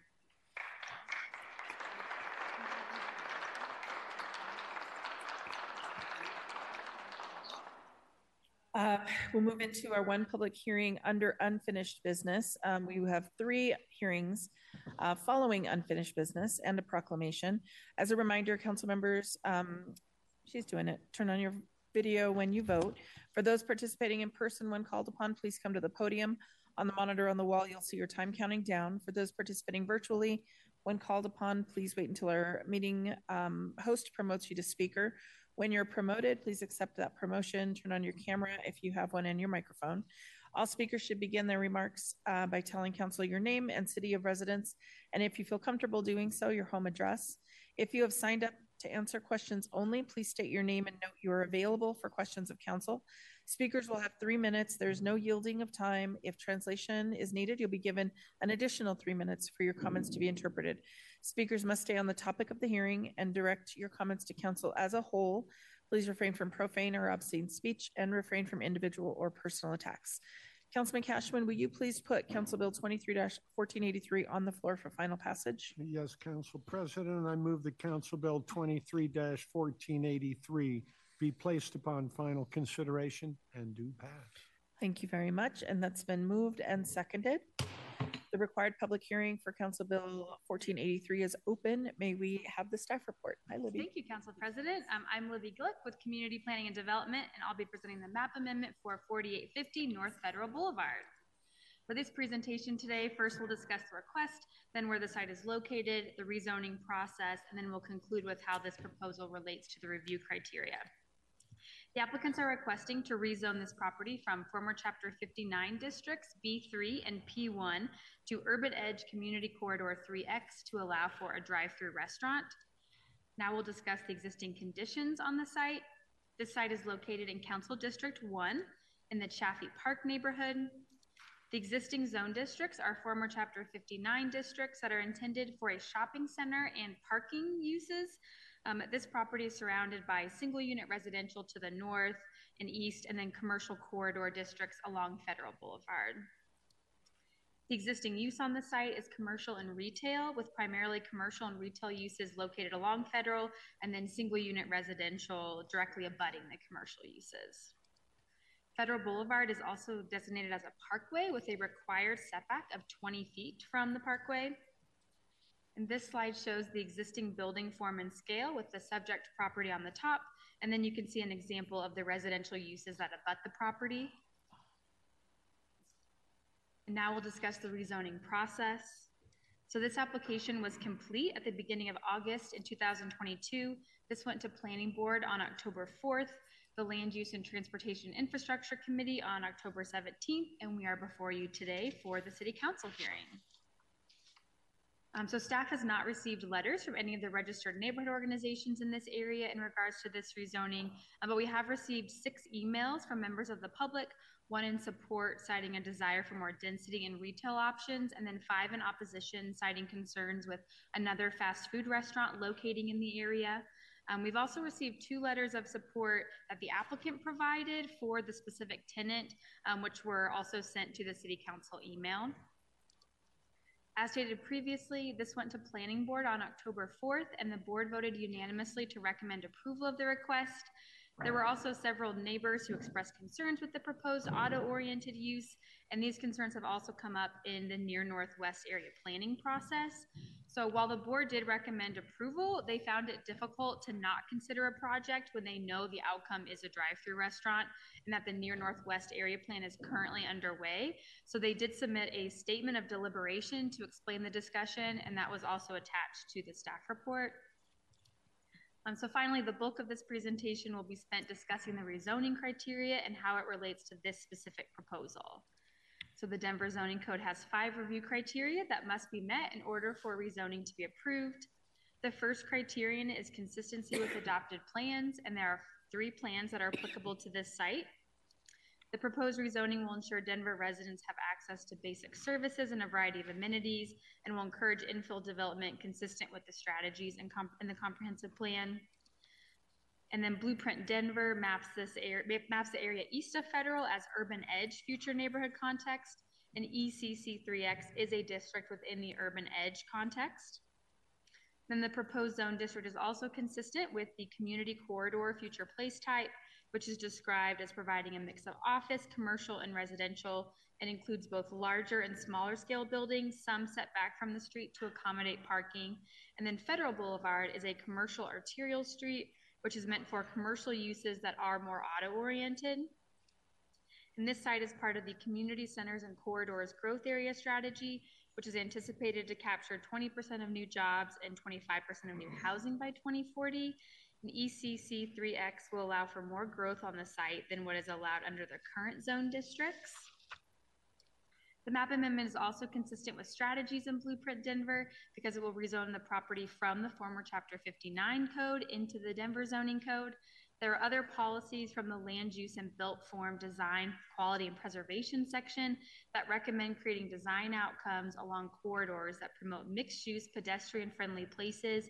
This could include amending the Denver zoning code to discourage auto-oriented uses. So while ECC3X does not have as many pedestrian-oriented building form standards as the Main Street or mixed-use districts, this site is unique in that it's adjacent to 3 street frontages, which you can see here. And the build-to requirements in the mixed-use and Main Street zone districts would result in a challenging building configuration with a structure being required to be located closer to the residential properties. Therefore, the ECC3X district will promote a mix of uses while providing more flexibility in the building form standards. And then the Federal Boulevard Corridor Plan was adopted in 1995 and recommends that commercial development be limited to existing zone nodes of development. And this property is currently zoned for commercial development consistent with this plan guidance. This map amendment will result in uniform regulations to all new development within the ECC3X zone district, and the proposed rezoning will further the public health, safety, and welfare by rezoning a property from the former Chapter 59 zoning code into the Denver zoning code, which will provide a more predictable outcome with potential for greater density than the floor area ratio that's permitted under the current zone districts. Then the justifying circumstance is that the city adopted the Denver zoning code and this property retains the former Chapter 59 zoning. And then finally, this site is consistent with the Urban Edge neighborhood context, the commercial corridor districts, and then the specific intent of the ECC3X zone district. So given that all 5 review criteria have been met, staff recommends approval of this rezoning. And that concludes my presentation. Thank you very much. 1 moment, please. Okay, we have 8 individuals signed up to speak this evening. If you're here in person after your name's called, please make your way to the front bench. We will begin in chambers with Emily Felton.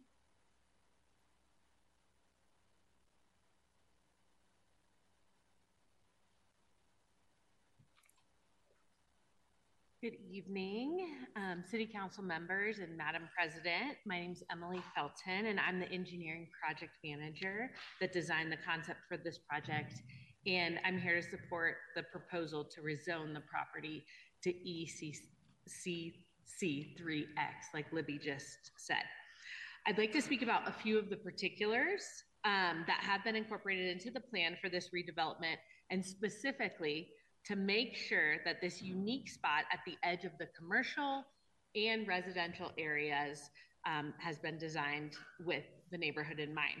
So for a little bit of background on this, early in the planning process, we started taking affirmative steps to reach out to the neighborhood, including discussions with neighborhood organization, Councilwoman Sandoval, and her office, and then gathering input from surrounding neighbors on how to design the building appropriate for this location. Our goal has been to find a solution that works for all. And the final product is definitely different than how we started. So although this is technically a zoning hearing today and not a review of the site plan, we've already submitted the SCP with the City and County of Denver, and so that the community could see exactly what's being proposed if the rezoning is approved tonight. The SCP includes all of the following specific features that we've incorporated to help ensure that the applicant will be well integrated with the neighborhood. So a few of the changes that we've made after discussions with the neighbors is a fence to screen the drive-through from the adjacent property that's 5 feet, 8 inches tall, 2 different landscape hedges to provide buffer, full cutoff light fixtures, adjusting of orientation of the trash enclosures. That was a specific request of the neighbors. Adjusting the position of the building on the property and pushing it up against federal. And as Libby outlined, that would not be applicable with all the different zonings, including MX, which is why we went to ECC3X. This results included setbacks of over 200 feet between the edge of the building and the residence, and 182 feet from the order box to the nearest residential home. So these are just a few of the examples of how we've adjusted the plan in collaboration with the neighborhood and to address people's concerns around a new drive-through on this block. So we kindly ask that you approve Council Bill 1483, and thank you for your time. I'd be happy to answer any questions about the design. Thank you very much. Our next speaker joining us on Zoom is Luaren Foster. Good evening, City Council President and Council members. My name is Luaren Foster, and I am the Senior Property Development Manager with Raising Cane's. As applicant, I am here to request that you approve our application to rezone the property. At Raising Cane's, we have one love, and that's our quality chicken finger meals. We have a great crew, cool culture, and our culture is deeply rooted in appreciation. Our commitment to the community is solid, and the community has helped us grow, and it has supported our success. So we show this appreciation by being actively involved in each community that we're in. Our commitment has several areas of focus, such as education, feeding the hungry, pet welfare, active lifestyle, business development, and more. Some of the examples that we have in Denver with our active community involvement with the focus on education include Cherry Creek High School, their football and baseball, Northfield High School, University of Denver, Green Ranch Valley High School, and various fundraisers with local elementary and middle schools. Our involvement starts on our opening day. We look forward to building relationships with the school and this community. We also have partnerships with several active lifestyle groups in Denver, including MCA Central Park Kids Triathlon, as well as Dick's Sporting Goods Park, partnering with their 4 largest youth soccer tournament.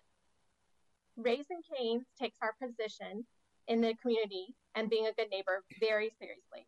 We have been working with Chaffee Park community over the past year. In September of 22, we began our community outreach, and we went virtually with Chaffee Park, Councilwoman Sandoval, and the City of Denver planners. We heard some of the neighbors' concerns and continue to develop our site plan and the layout to address the concerns. We have had ongoing conversations this fall, and we are also in the process to finalize a formal good neighbor agreement. Our rezoning of the development of the site would replace the existing dark and vacant building to a site that is the community's Cane's and a place for people and family to enjoy. Finally, I ask that you approve Council Bill 231483 as this property meets the approval criteria, and our team remains here to answer any questions. Thank you very much. Our next speaker, also joining us via Zoom, is Todd Woody.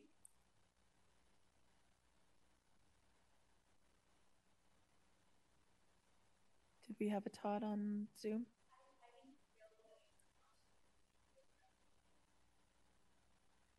Okay, I don't know that we found him. Did we find him? He declined. That's okay. No. Hi, producer. That's okay. Okay, he declined, so that's fine. Our next speaker joining us via Zoom, Alejandra Castañeda. Good afternoon. Buenas tardes. Can you hear me? Yes, go ahead. Hello, my name is Alejandra Castañeda and I live in District 1 with my daughter Violeta. I'm speaking today to ask you to please vote no on the rezoning application for the property located at 4850 North Federal Boulevard in District 1. The proposed rezoning from B3 and P1 to ECC3X has the ultimate goal to allow for Raising Cane's, a drive-through fast food restaurant, to be built at this location. As much as the applicant wants to use our city plans as basis for why their intended use is consistent with our city's goals, we know this about drive-through restaurants, and I quote from an article. Magnets of traffic and congestion, drive-thrus discourage walking, public transit use, and visits to neighboring businesses. They also lead to crashes with pedestrians, cyclists, and other cars, and contradict the environmental and livability goals of many communities, including Denver's. If you ever travel in that area outside of a car, if you have not, please do. You know it does not need this type of development. It is also counterproductive to our stated Vision Zero and climate action goals, as demonstrated by a 2022 safety audit of Federal Boulevard between West 46th Avenue and West 52nd Avenue. The audit showed that between March 2017 and March 2020, there were a total of 300 crashes along Federal Boulevard between these two avenues, with 5 being pedestrian crashes. There have been 3 pedestrian crashes more since 2020 and up until the audit in 2022.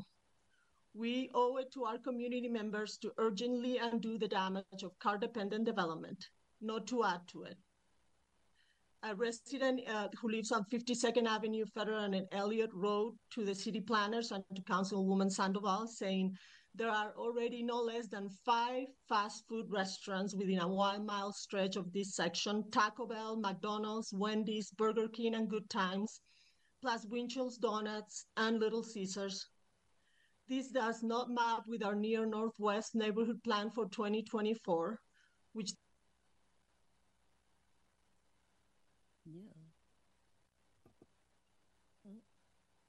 Alejandra, did you hit mute? Can you unmute? I'm sorry, a past member of the defunct Federal Boulevard Action Committee who did a walk audit back in 2017 or 2018 with former Mayor Hancock says, if you are newer to the council and have never traveled on foot on this section of Federal, you know that this section does not need this rezoning. She just watched someone almost get run over by a driver pulling out of the donut shop. Please vote no on this rezoning application. Thank you. Thank you very much. Our next speaker, Christopher Grant, we do not have online. Is he in chambers? Okay. Our next speaker is Carolyn White.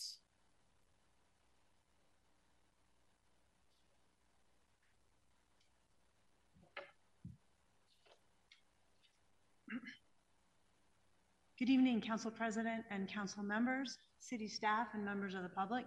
My name is Carolyn White with Brownstein Hyatt Farber Schreck, and I'm Land Use Counsel for the applicant. I'm here tonight to request that you approve the rezoning of this property from the current B3 and P1 under the old code to ECC 3X under the new code. Staff, as you heard, has recommended approval because the property the application satisfies all of the criteria in the code and went through that criteria. We agree with that analysis, and I won't repeat any of that here. The application is technically for a rezoning, but as you heard, most of the comment around it has really focused on what the end use is going to be, the drive-through, and what the site plan is going to be. And so I'd like to speak principally to that. As staff noted in their analysis, this property is surrounded on 3 sides by commercial uses and by the highway, by I-70, and then on the backside by the residential neighborhood of Chafee Park. You may have noticed on one of staff's slides, however, that this lot is actually twice as wide as any of the other lots facing along Federal adjacent to that neighborhood in that location, where some of the other drive-through restaurants that were referenced are mentioned. And as a result of that, it provides some flexibility to design the site with some creativity to make these uses and the parts of the use, like the drive-through itself and the order box, as far away from the neighborhood as possible, and in fact, significantly farther than any of those components are in any of the other drive-through residents in the neighborhood. So this rezoning is really intended to revitalize this empty corner of Federal. If you're not familiar with this location, it's a former Village Inn restaurant, which has been vacant for quite some time. As you may know, the trend in restaurants over the last several years has been towards providing more what we call off-premises dining options, to-go food and drive-through food. Whether it's for pandemic reasons or for other reasons, since 2020, people have used drive-throughs at an increased level of about 30%, and dine-in has decreased in the area of 40%. So the demand for this type of use is definitely not going away. A thoughtfully designed drive-through restaurant in this location has the opportunity to position this vacant, blighted parcel into a thriving part of the neighborhood for years to come.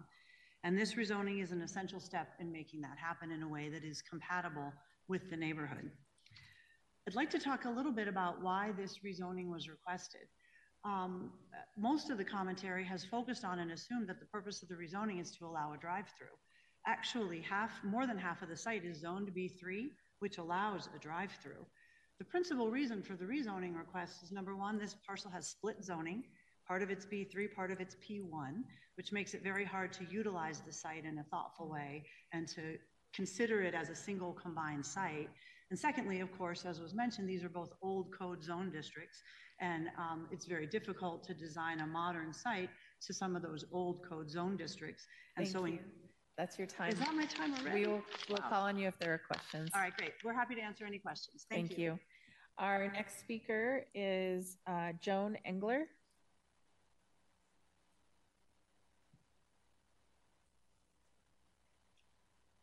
Good evening, and thank you, council members, for allowing me to speak tonight on an agenda item we feel that affects not only my family, but the greater Denver community as a whole. Our concerns are to address the 3 main areas of public health, safety, and community welfare issues. We believe the proposed zoning change will have a negative impact on the health, safety, and welfare, not only for our personal lives, but those of our neighbors and the community at large. Referencing Blueprint Denver 2019, the 3 main goals of the strategic plan were to establish complete neighborhoods and complete transportation networks, a measured, common sense approach to new growth, and to make land use decisions through the lens of social equity. An update to the Denver Transportation and Infrastructure Plan, the goals of Denver Moves Everyone 2050 include moving everyone and everything equitably, safely, and sustainably. Within these stated goals is the concept of eliminating traffic deaths, creating a city free of pollution, and one where neighborhoods are connected. We challenge the proposed development of a drive-through business in this neighborhood as violating the city's stated goals due to dangerous traffic patterns caused by a drive-through going into the neighborhood and then going out through a main exit. A main road. We challenge the development leading to the potential for degradation of the health of neighborhood residents, the direct increase in pollution in the local area from car engines idling, while waiting in line at the drive-thru has potential for an increase in respiratory and heart health, as well as increase in overall greenhouse gas emissions into the Denver area, as well as the greater environment. Many cities have banned drive-through businesses because of these reasons, as well as deaths and permanent injuries to pedestrians walking across the sidewalks. There will not be a privacy fence along Elliott Street, and every car in the drive-through will have visibility into our homes. We challenge the development of this facility as a wise land use decision through the lens of social equity. We believe this neighborhood does not need an additional fast food drive-through facility in a neighborhood already saturated with these establishments. Drive-through businesses limits consumer access to local businesses, and that doesn't allow them to thrive and can degrade the neighborhood further. We believe public health, safety, and welfare of the community were not adequately addressed in consideration of the proposed request for development of this fast food drive-through facility in this location. We understand the reality of the need for redevelopment and the economic impact the developers are seeking by building the facility in this location. We are asking for the hours of operation from 10 a.m. to 10 p.m. on weeknights and 10 to midnight on weekends. Even with these hours of operation, it will not meet the public health, safety, and welfare of the community and to meet the goals of Denver Moves Everyone 2050, as the restaurant proposes to stay open as late as 3:30 in the morning. Thank you very much. Thank you for considering our comments. Thank you. Our final speaker is Paul Engler.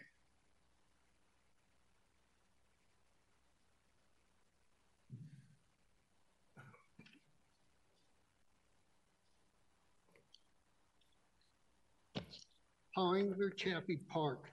Thank you, Council, for the opportunity to address this zoning change at 4850 Federal Boulevard. We are concerned neighbors. Our home has been in my family since 1941, which is adjacent to the property. We're worried about the overall impact of the neighborhood and the community at large. Additionally, this will create the first commercial land use extending to Elliott Street from 20th to 52nd. The zoning board wrote a letter to City Council pointing out the conflict with the future vision of the federal corridor, including the planned BRT lane. We as homeowners are concerned how this will affect us and the health of our families, knowing their plans to build a drive-through restaurant. Our concerns are the increase of air, noise, light, pollution, and pedestrian safety. Our noise pollution will be increased by the 2 order lanes just 60 feet from our homes. The loudspeakers from the cars waiting in line during the day will be annoying, but at night will interrupt our sleep. Plus, the property already has a history of noise violations and citations. The order lanes will direct their car lights into the homes at Elliott as they turn in off 49th Avenue. The restaurant chain has an average of 274 cars per day, with 20 vehicles idling in the lanes for 17 hours a day, 7 days a week. Our homes are 60 feet from the drive-through lanes and will increase our chances of respiratory illnesses. Neighbors have proposed a GNA, Good Neighbor Agreement, between the neighbors and the restaurant to address the increased noise, light, and air pollution created by the drive-through.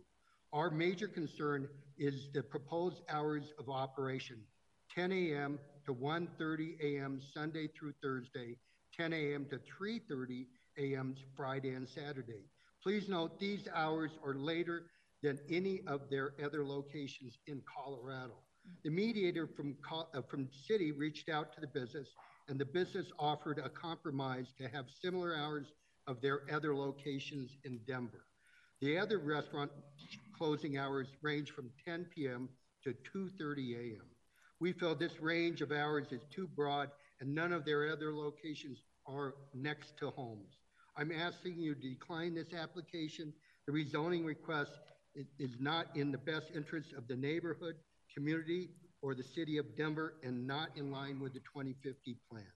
Thank you, Council, for your time and attention. Thank you very much.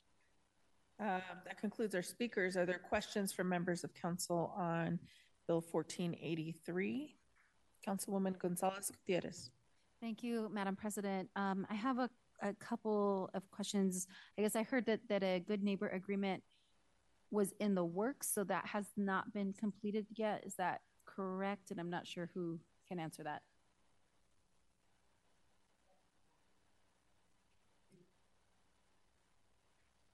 Sorry, we can't hear you in the back. Yeah, somebody needs to just come up to the mic if they don't mind. Who can speak to the GNA? I can speak on behalf of the applicant, and I think that this lady probably represents the neighborhood perspective. From the applicant's perspective, we have exchanged drafts, we've gone back and forth. It's not in final form, it's not executed yet, but those conversations are ongoing. Can I ask, what are the concerns or what are the issues that are, if there are drafts going back and forth, like what's causing the reason that it's not completed? Lou Aaron Foster, who represents Raising Cane's, who's on the line, may be able to provide more detail, but as my understanding, the only thing that was in question is the hours of operation. And while we're on that, around the hours of operation, and maybe the person online can answer the question, is making sure that we have the information. What are the hours of operation for this site? Can I just grab my notebook really quick? I want to make sure I get this right.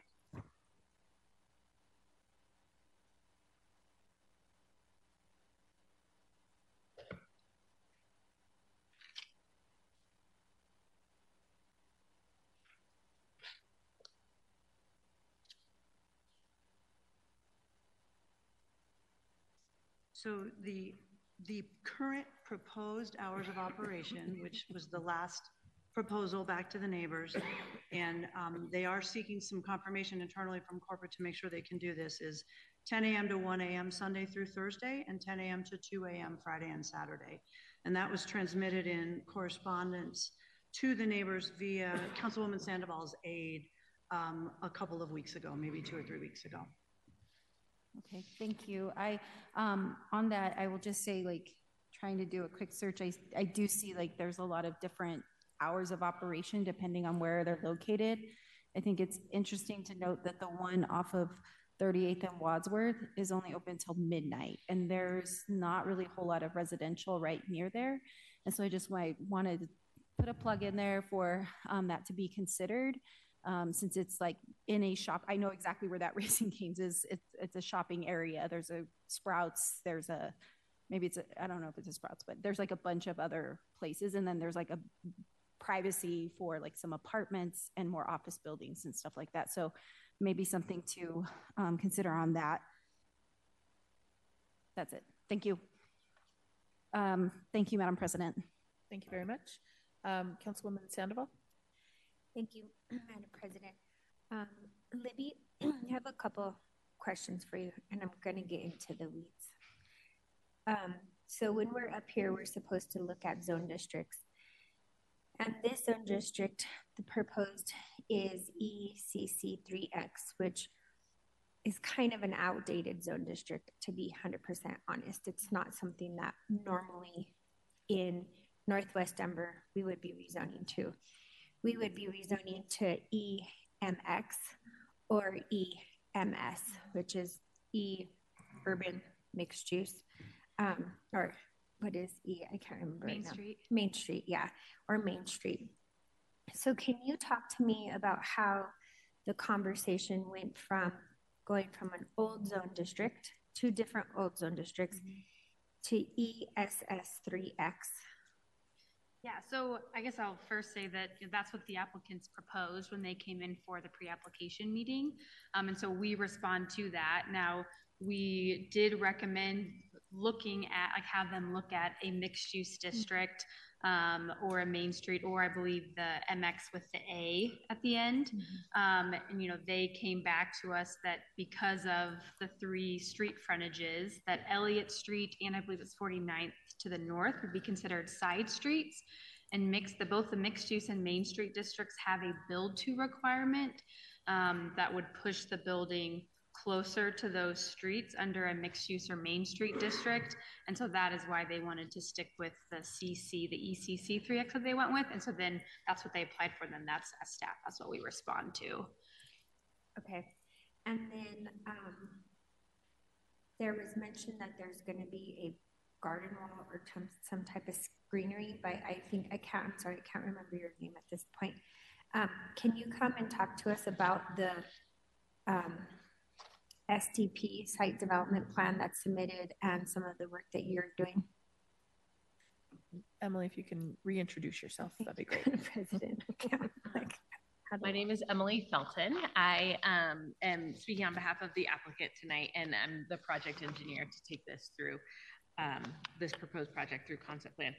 I'm not sure if this is allowed, but I have an image of the garden wall and a site plan if you'd like to see it. Could you give it to the council secretary? To our secretary, and right she here. could pass it down.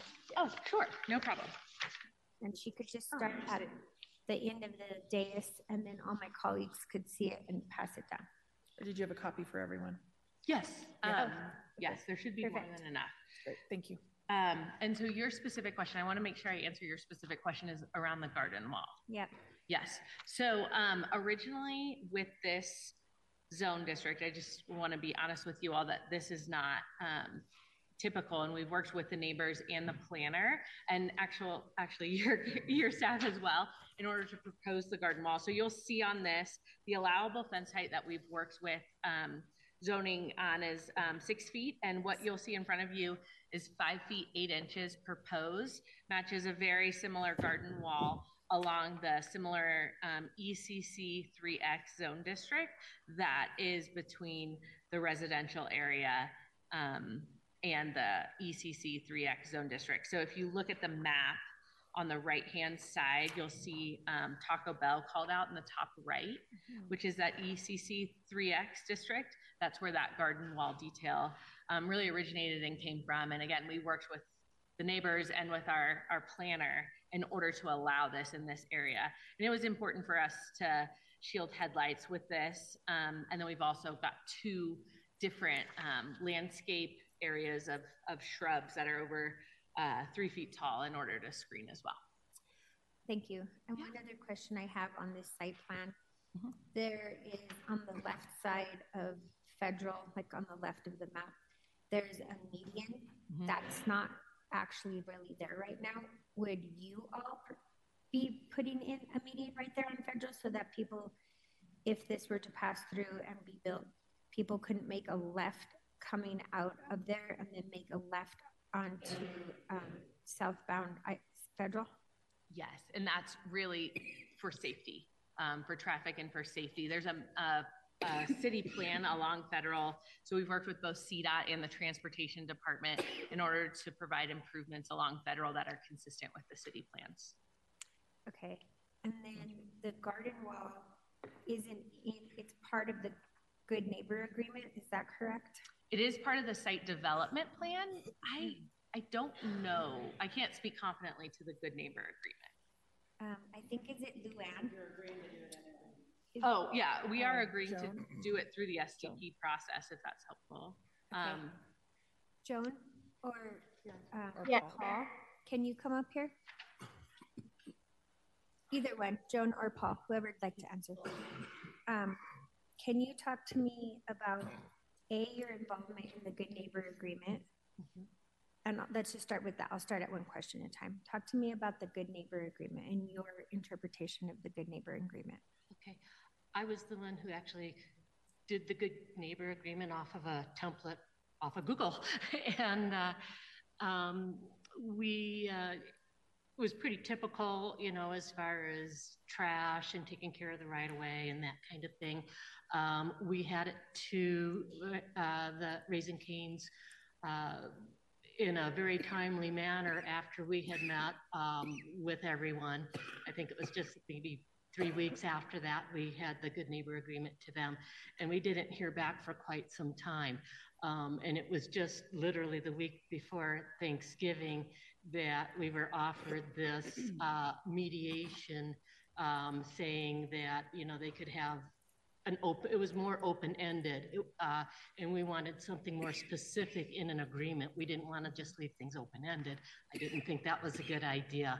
As well as we did our research on the other fast food restaurants in that area, and I don't believe any of them are staying open those late hours, as well as there weren't any other Raising Cane's that were staying open that late at night. And just the impact on our lives, because of course everybody has a life during the day, and it's hard for kids to learn, it's hard for their parents to go to work and work effectively during the day. So talk to me, remind me, when Village Inn was there a 6-foot wall? Oh, There's that wooden fence there. And even with that wooden fence, people can still see if they're parked back up by where the Village Inn was at or Jenny's Market.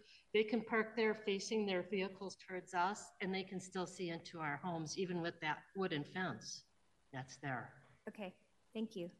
Can I call Lou Ann Foster, who's on Zoom? Can we promote her? She's in. She's in? Yes, hello. Hi, Lou Ann. Can you talk to me about Raising Cane's? I think you're the one who we've been working mostly with on the Good Neighbor Agreement. Is that correct? That's correct. Can you talk to me about why the Good Neighbor Agreement stalled and Raising Cane's side of the Good Neighbor Agreement? So I do not believe the Good Neighbor Agreement stalled. We did receive it, and we did take a couple of weeks to review it. It had to go through several different departments at Raising Cane's. It does not just get reviewed by my Department of Property Development. It also went through our in-house attorney, our procurement department, and an additional department. Those red lines did come back, and I did send those to the neighborhood group, and then we did not hear back until the mediator did reach out to us, and there was the concerns of the hours of operation.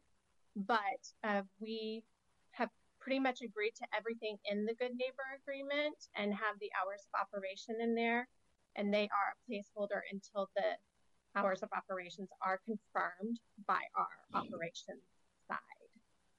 Okay, thank you. And then I have one more question, maybe for you. So my question is the document of deliberation from Planning Board. And the document of deliberation goes over the fact that we have a Planning Board hearing tomorrow for the neighborhood plan for this whole entire area. And I believe it was me who brought this actually rezoning to your guys' attention during the neighborhood planning process. And so it feels a little bit like there was this disconnect from this planning process that had been happening for 2 years. And this rezoning that actually had been started right around the same time the neighborhood planning process started, to be in my COVID memory of being virtual and trying to remember things in the past 4 years. So we're not supposed to take into consideration a plan that's not adopted. We have to go over your presentation, because this neighborhood plan that has been worked on diligently for 2 years by my neighborhood, we're not supposed to take that into consideration right now as we deliberate, even though that plan is going before Planning Board tomorrow. Correct. Yeah, I think, and that, as we read in the Planning Board, that was their struggle, was that while they recommended unanimous approval, they struggled that there is a current planning process happening. And I will admit that once that plan is adopted, there probably will be clear guidance in what exists today around the recommendations for this site along Federal Boulevard. All right, thank you. I see many other people in the queue, Madam President, and I might come back in later on. Thank you. Thank you. Councilman Flynn. Thank you, Madam President. Excuse me. First of all, I looked on maybe for Carolyn or Emily or a representative from Raising Cane's. There is one of these near me at Wadsworth and Bellevue. Your website actually has it at Wadsworth and Yale. So you might want to tell, they might want to relocate that little pin. But I noticed that the hours of operation are 10 a.m. to 11 p.m., Sunday through Thursday, and then 10 a.m. to midnight, Friday and Saturday. So it seems that maybe that's the more common hours of operation based on what we heard about the one over in Wheat Ridge as well. So you might want to consider that in what the neighborhood was asking. Carolyn, do you know, I'm looking at the site plan here, and the drive-through entrance off of 49th Avenue, is there some kind of a common use agreement with the gas station and convenience store that's there? I think that might be a question for Emily Felton, actually. Because you can't get to the Raising Cane's driveway without going on the property of the... Right. Of May I ask Emily to answer that, please? Yes, please. Thank you. Emily Felton with the applicant.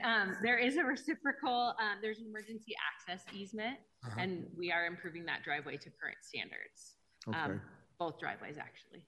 Okay, thank you. This isn't strictly a drive-through restaurant, though, is it? Does it have indoor seating? Correct, and patio. Okay.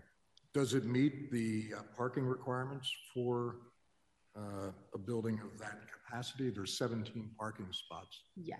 I've been in the one near me, and I would think that on a Friday night you would need a lot more than that. Is there a plan for overflow parking? We have done a detailed study in this area, and so I'm not exactly sure of the square footage of the one near you, but the capacity of the drive-through, the capacity of the building, and then the building footprint also warrants how many we can have. Okay, thank you. And Carolyn, you mentioned, and this struck me as well, that I question, first of all, why do they need this rezoning? Because the B3 allows this to happen. But there's a policy that if there's a new development, that the city wants you to rezone, if it's old code, into the new code, 2010. Is that? Councilmember, that's one part of it. Maybe Libby could address maybe that Libby better. can answer that. If I just want to say the other part of it is the way that the site is split. Yes, with the P1. It really means that you couldn't use the P1 part of it at all. If you tried to develop this use under the old zoning without rezoning, notwithstanding the city's policy in favor of rezoning to the new code, where the line is drawn, there's this whole sliver of the site that would sort of be unusable, and you would. I'm a little confused though, that because the P1 line, the building itself is not within the P1 area. It is. Right, but actually the way I read the code, and I'd be interested in Libby's interpretation, P1 is for parking as a primary use. So you couldn't do the drive-through lane?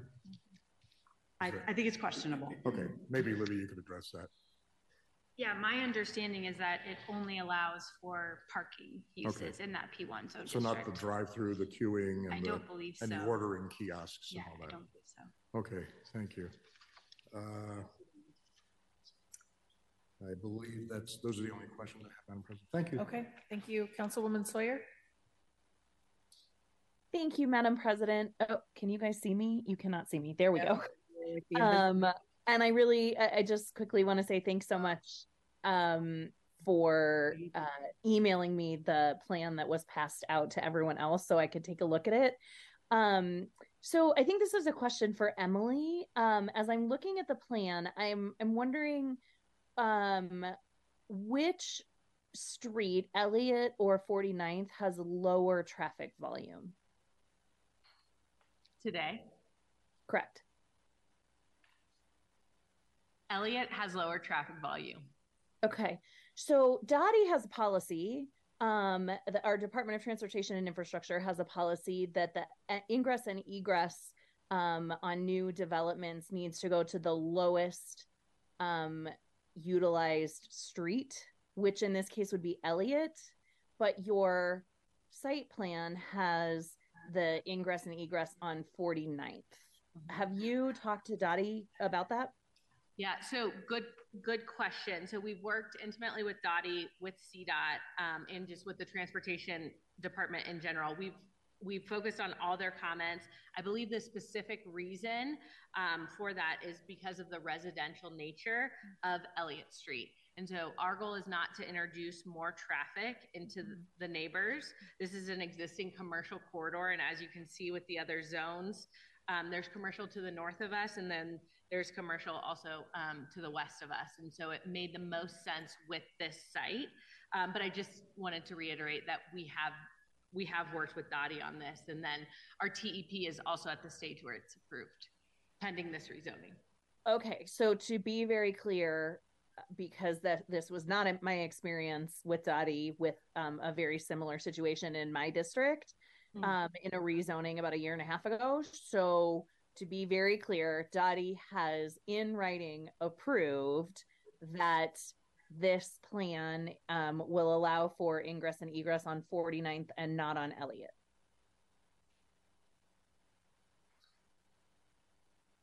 In writing, we have approval that we are allowed access off of 49th and Federal.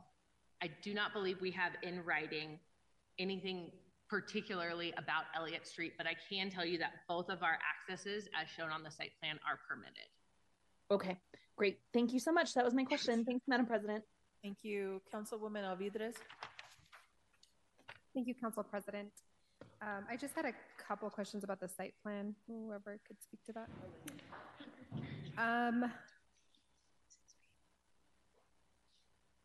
Do they own both parcels?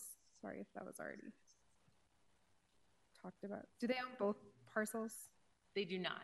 Okay, so they're just having an easement with the gas station for access? Yes, for access of cars and then emergency access vehicles. Okay. And then I noticed there's no sidewalk on the, what is the south side? Is there a reason? Yes, so CDOT owns, so this is I-70, just south of us, and so that's the ramp. Like I said, we've worked with CDOT on what they wanted to see here. What they did want to see is a pedestrian connection improvement at the intersection. They did not want to introduce pedestrian traffic along the I-70 corridor. So going on the south side of the site, they did not feel like it was safe to introduce pedestrian traffic in that area. Okay. I think that's it. Thank you. Okay, thank you. Council President. Thank you. Councilman Hines.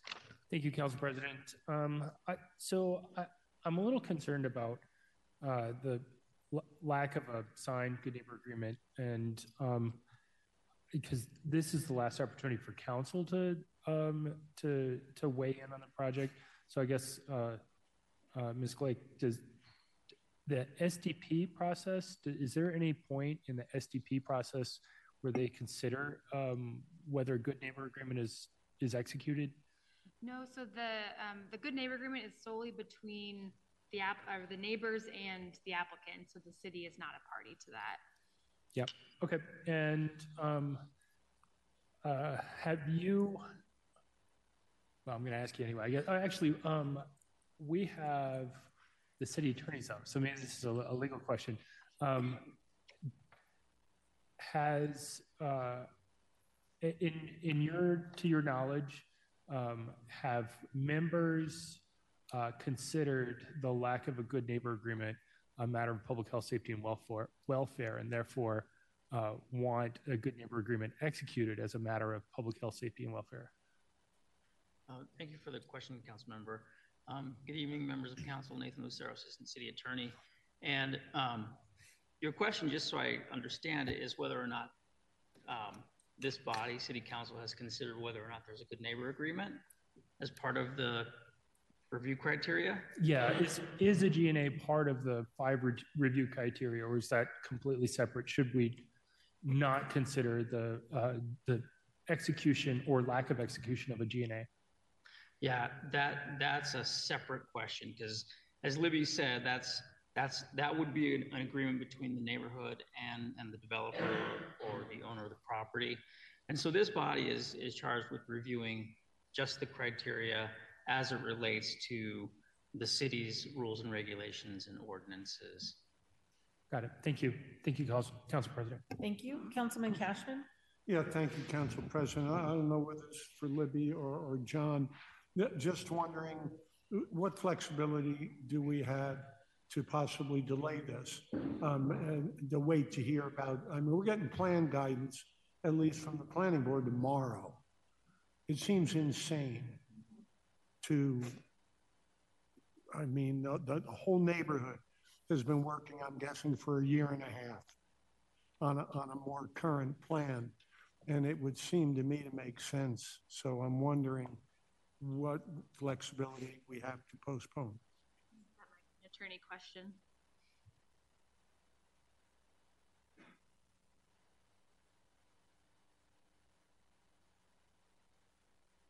Councilmember, is your question? Can we postpone this to a date certain? you could, but I'm not sure the reason why you would postpone. Because we have old plan guidance and we know that we'll have new plan guidance after an extensive community process very, very soon, possibly as soon as tomorrow. Councilmember, the application was submitted with the plans that are currently in place. Mm-hmm. And so tonight you're asked to review it against the existing criteria and the existing plans that have been adopted. There's no guarantee that that the proposed plan will be passed by this council. So in my opinion, you ought to take a look at what you have before you and the plans that are currently in place. I understand that. I appreciate that. But can we postpone? Well, I defer to Mr. Griffin. Wow, one attorney to the other. That's pretty cool. Jonathan Griffin, Deputy Legislative Counsel. Yes, it's within your prerogative. If you like to postpone this hearing to a date certain, that's certainly allowed. Okay, thank you. That's all, Madam President. Thank you. I've got a question. Number one, what I think is a slippery slope. I'm waiting for the new neighborhood plan. Council President, is your microphone on? Thank you. You are our mic check guy over there. Thank you so much. One of the slippery slope things that I'm wondering about, and we wouldn't know because we haven't reviewed the Far Northwest plan, is whether it changes anything as it relates to the interpretation of this particular area. Is that right? Correct. Yeah. Obviously the drafts are fairly final, but it'll still go to planning board Wednesday, and then it doesn't come to city council until I believe January. So changes could be made in between those times as well. Okay. Thank you for that. On the hours of operation question, Luann, do you have other locations in Denver that have a 2 a.m. and 3 a.m., maybe even 1 a.m. close time? And where are those? So we do have 4 other Denver locations. They do, I can't speak to the exact hours. Unfortunately, I don't have those in front of me, but they do range, I believe, from midnight to 2 a.m. is what I believe they are. Okay. For Denver. And does anyone know the hours of operation of the gas station, the Annie's, that's shares that lot? Yes, they are 24 hours. Okay. The neighbors. Mm-hmm. Thank you for that.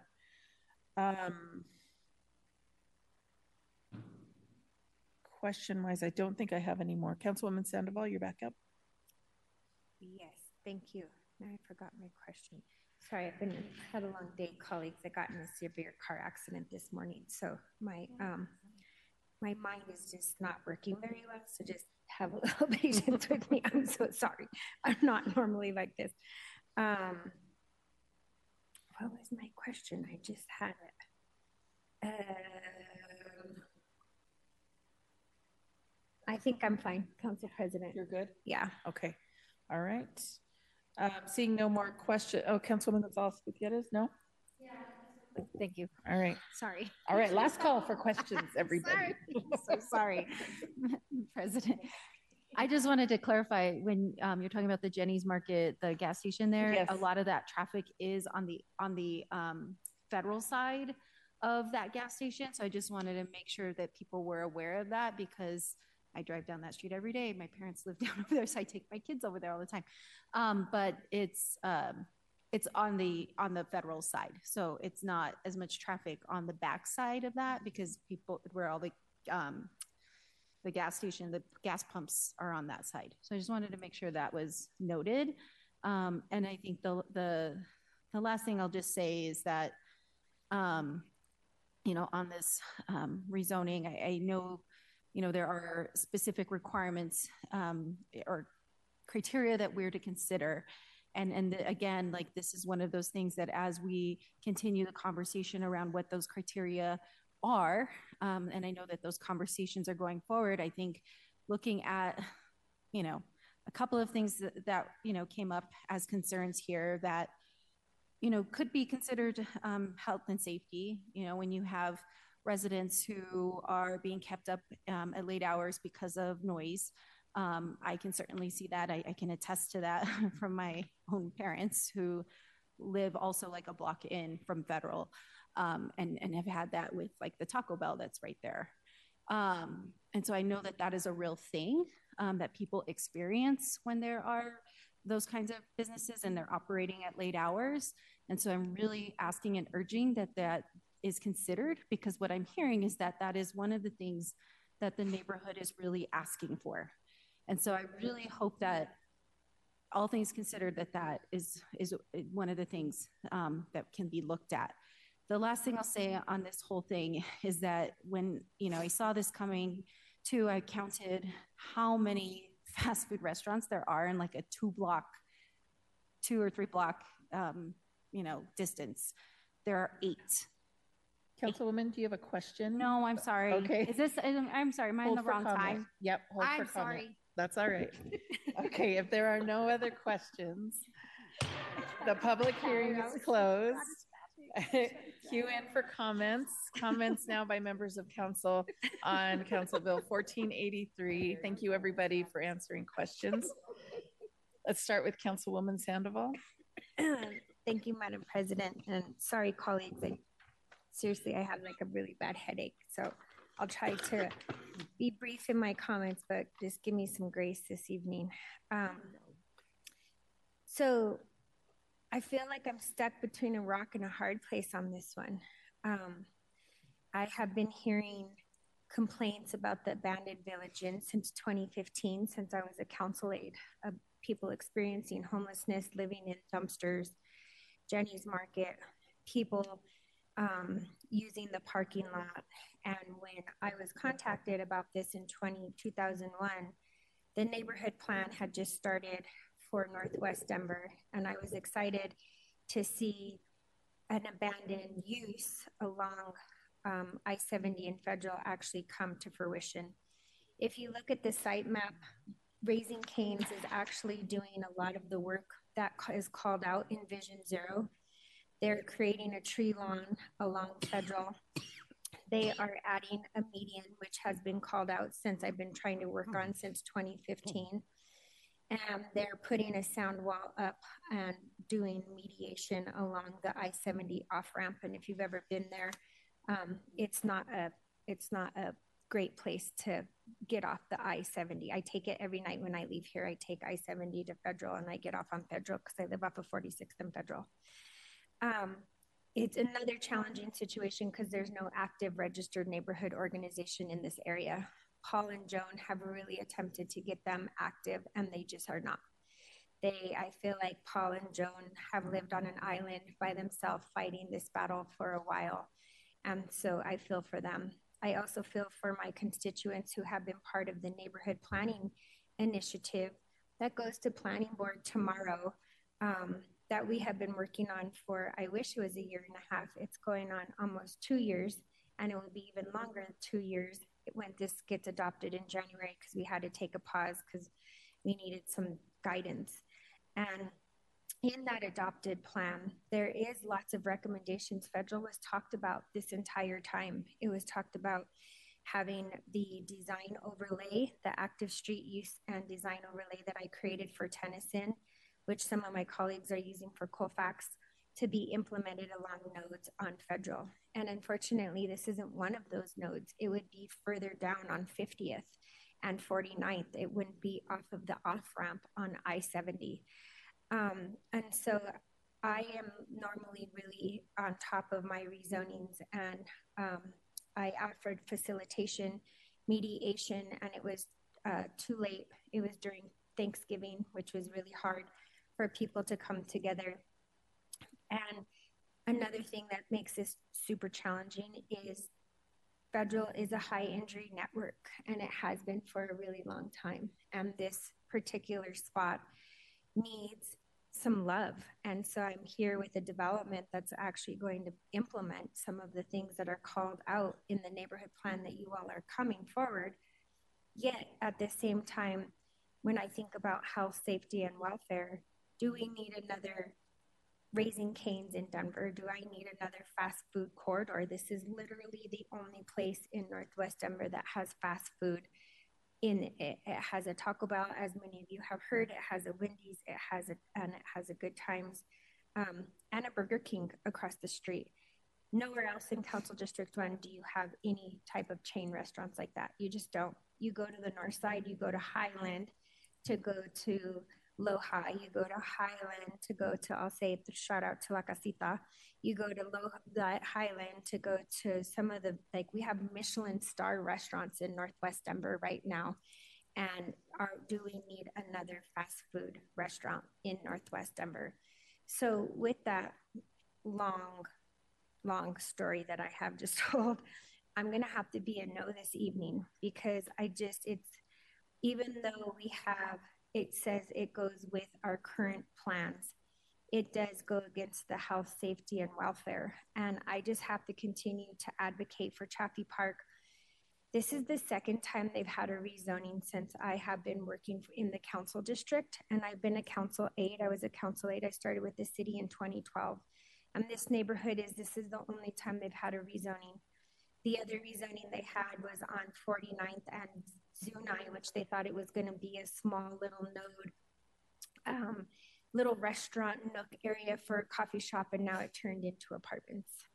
And so this neighborhood needs support. I have a movie in the park here every year for this neighborhood because it needs love. I give them extra attention because they don't have an active neighborhood organization like the rest of my council district. And I just do not feel like this meets the criteria of health, safety, and welfare when I think about it sitting from my vantage point of the council person who represents this area. And normally I'm much more eloquent. I got in a severe car accident on I-70 early this morning in the mountains at Eisenhower. So please forgive my long-winded inability to really be focused tonight. So thank you all for the grace tonight. Thank you, Madam President. Councilwoman Gonzalez Gutierrez. Thank you, Madam President, and I apologize for my mess up earlier. You're fine. I really thought it was my last opportunity to say something. And Councilwoman Sandoval, I'm really sorry to hear about that. I know I just talked to you yesterday, so I'm really sorry. No, I was going along the same lines around the consideration of health, safety, and welfare, and you took the words right out of my mouth. You know, there are, at least that I can count right off the top of my head, 8 different fast food type restaurants. I guess 9 if you count Winchell's, in just that small span of area. And, you know, having grown up in the neighborhood and, you know, trying to find healthy options, you know, when you're going down a main corridor, I think is also equally important. You know, when we're talking about, there are other kind of quote unquote fast food, maybe healthier options that, you know, I don't know if those are ever available, but I also am concerned around, you know, what the traffic then would look like for the community, the neighbors that are right there. I mean, they're right next to the highway where they already experience lots of noise and pollution. I don't know that it's the right thing to do to continue to jeopardize their health and safety by continuing to promote that kind of noise and traffic right there across the street from them. And so I will also be a no on this. And thank you, Councilwoman Sandoval, for all of the work. I know that you tried to help out with this, and I completely agree. Like, something needs to happen here, but I do think that it needs to be right for the community and hopefully with the community from the beginning. So thank you. Thank you very much. Councilman Flynn. Thank you, Madam President. Listening to the other speaker's comment, I'm a little troubled that with a finding that health, safety, and welfare is at issue when this kind of a development would be allowed by the existing zoning in the first place. Going into the new code causes us to have to look at the criteria anew. Without the new neighborhood plan in place, and different guidance, we're really left to make a vote based on the guidance that we have now.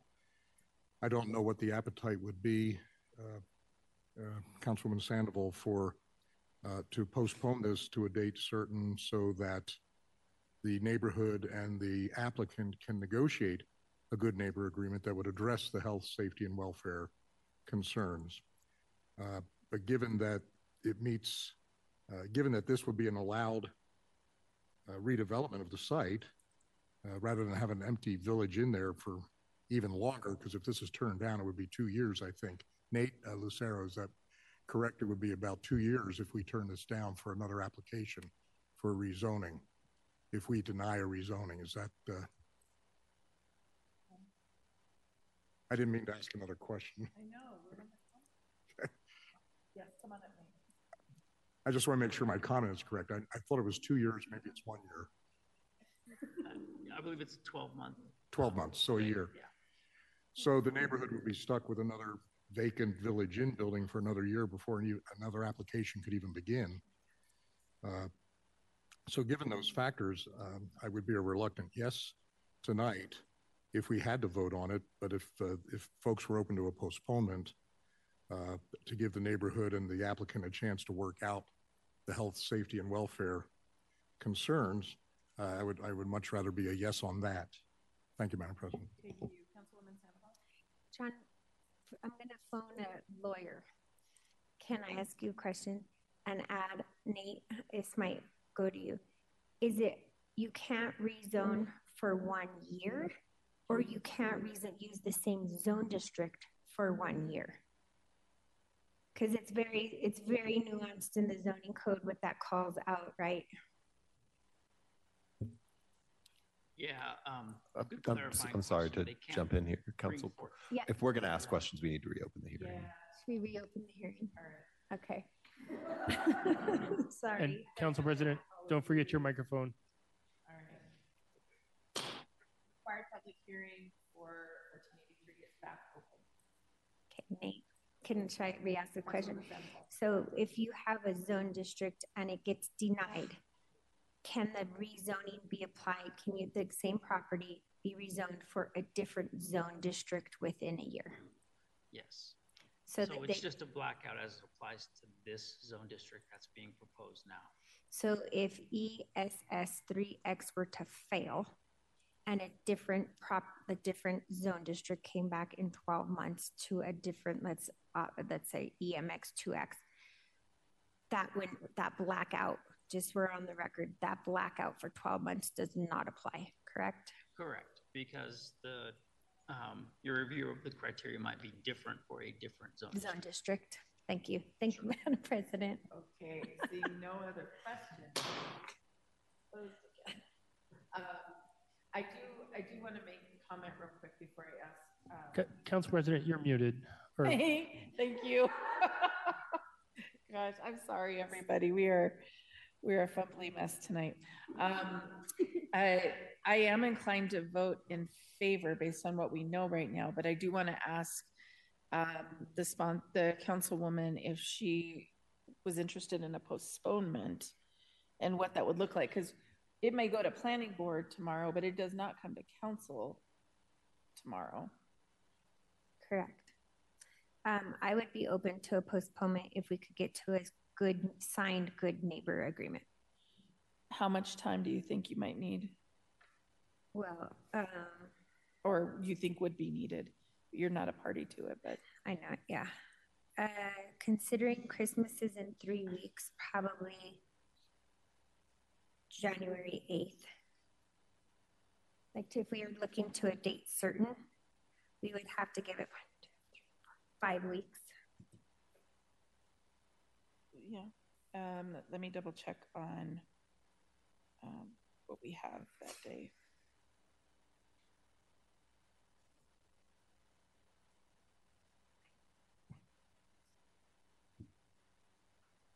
We have 3 hearings that evening.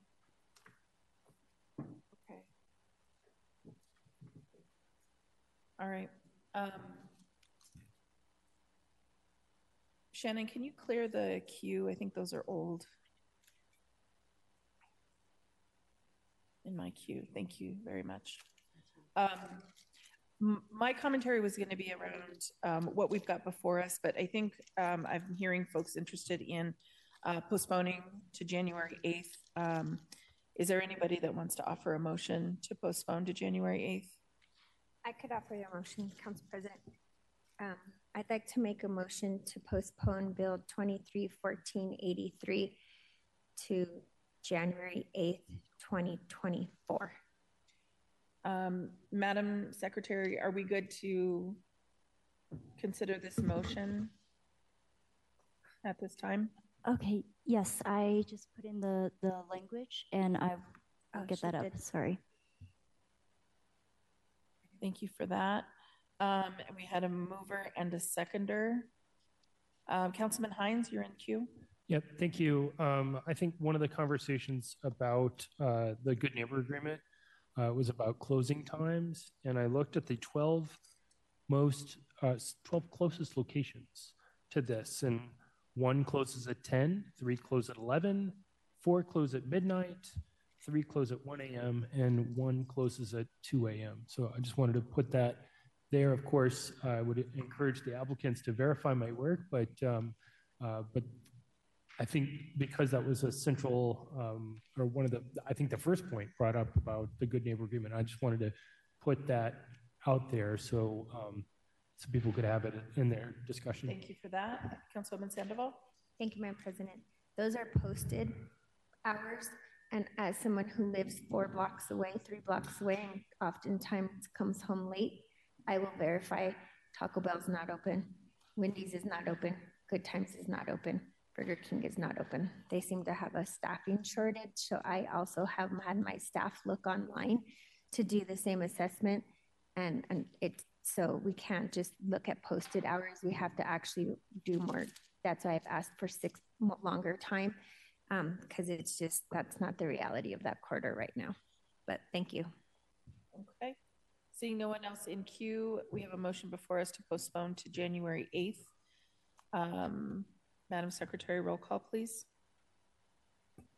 Sawyer? Aye. Alvidrez? Aye. Flynn? Aye. Gilmore? Aye. Gonzalez Gutierrez? Aye. Hines? Aye. Cashman? Aye. Lewis? Aye. Parody? Aye. Romero Campbell? Aye. Sandoval? Aye. Watson? Aye. Madam President? Aye. Madam Secretary, close the voting and announce the results. 13 ayes. 13 ayes. Council Bill 1483 is postponed until January 8th. That'll be at 5:30 p.m. We'll see the applicant and the neighbors again at that time with hopefully new information. Okay, thank you, everyone. One moment.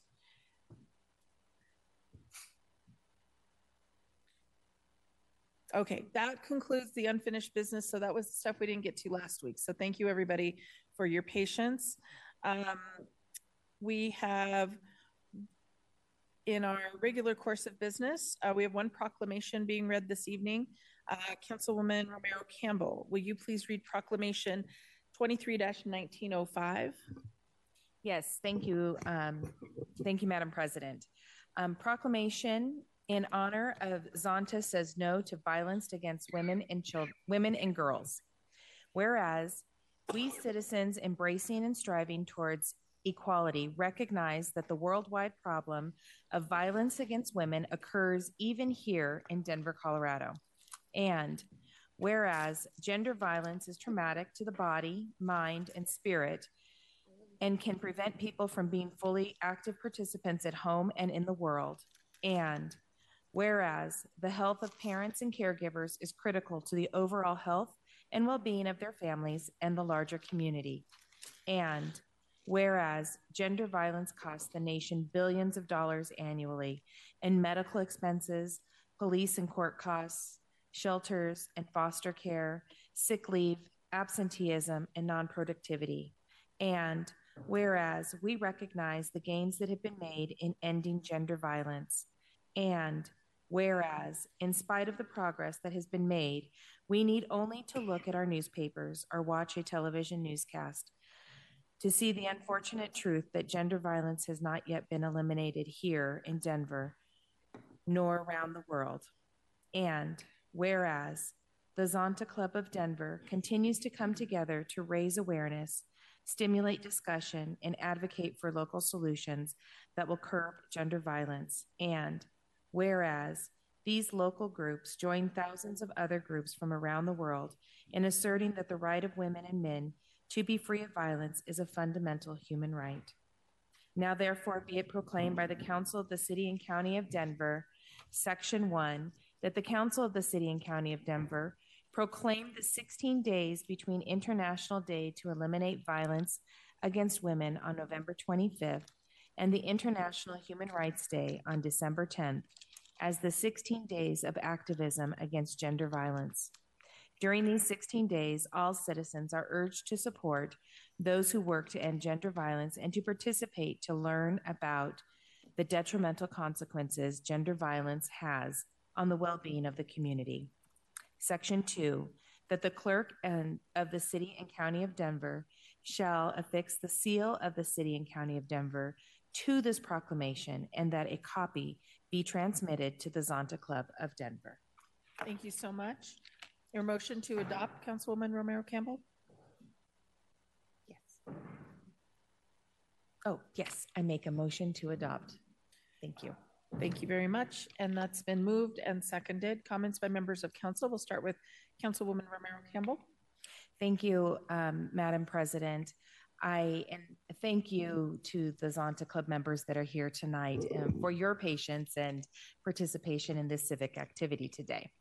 I want to thank you. I had the pleasure of meeting with Penny Burke, who is a resident in District 4, and got to learn more about this proclamation request, as well as the work that the Zonta Club does. And just briefly, for those who are not familiar with the Zonta Club, they are members of an international organization and a leading global organization of professionals working together to empower women worldwide through service and advocacy. They are members of a cross section of business and professional leaders who volunteer their time, inspiration, and financial support for the betterment of the community and the world. I think it's pretty remarkable, some of the work that they've done. I had the opportunity to speak with some of you as well, but the advocacy, the service, the philanthropy, the scholarships, and the kinship for the betterment of women and girls is just really fantastic. So thank you for what you do in the community. I know that you all have volunteered time and your funds to support organizations such as CWE, Heart and Hand, the Baby Haven, the Blue Bench, and even making period kits. So thank you very much for all the work that you do in our community, and thank you for bringing this forward for me to be able to participate with you today. Thank you, Madam President. Thank you. Thank you so much, and thank you for being here. Madam Secretary, roll call, please.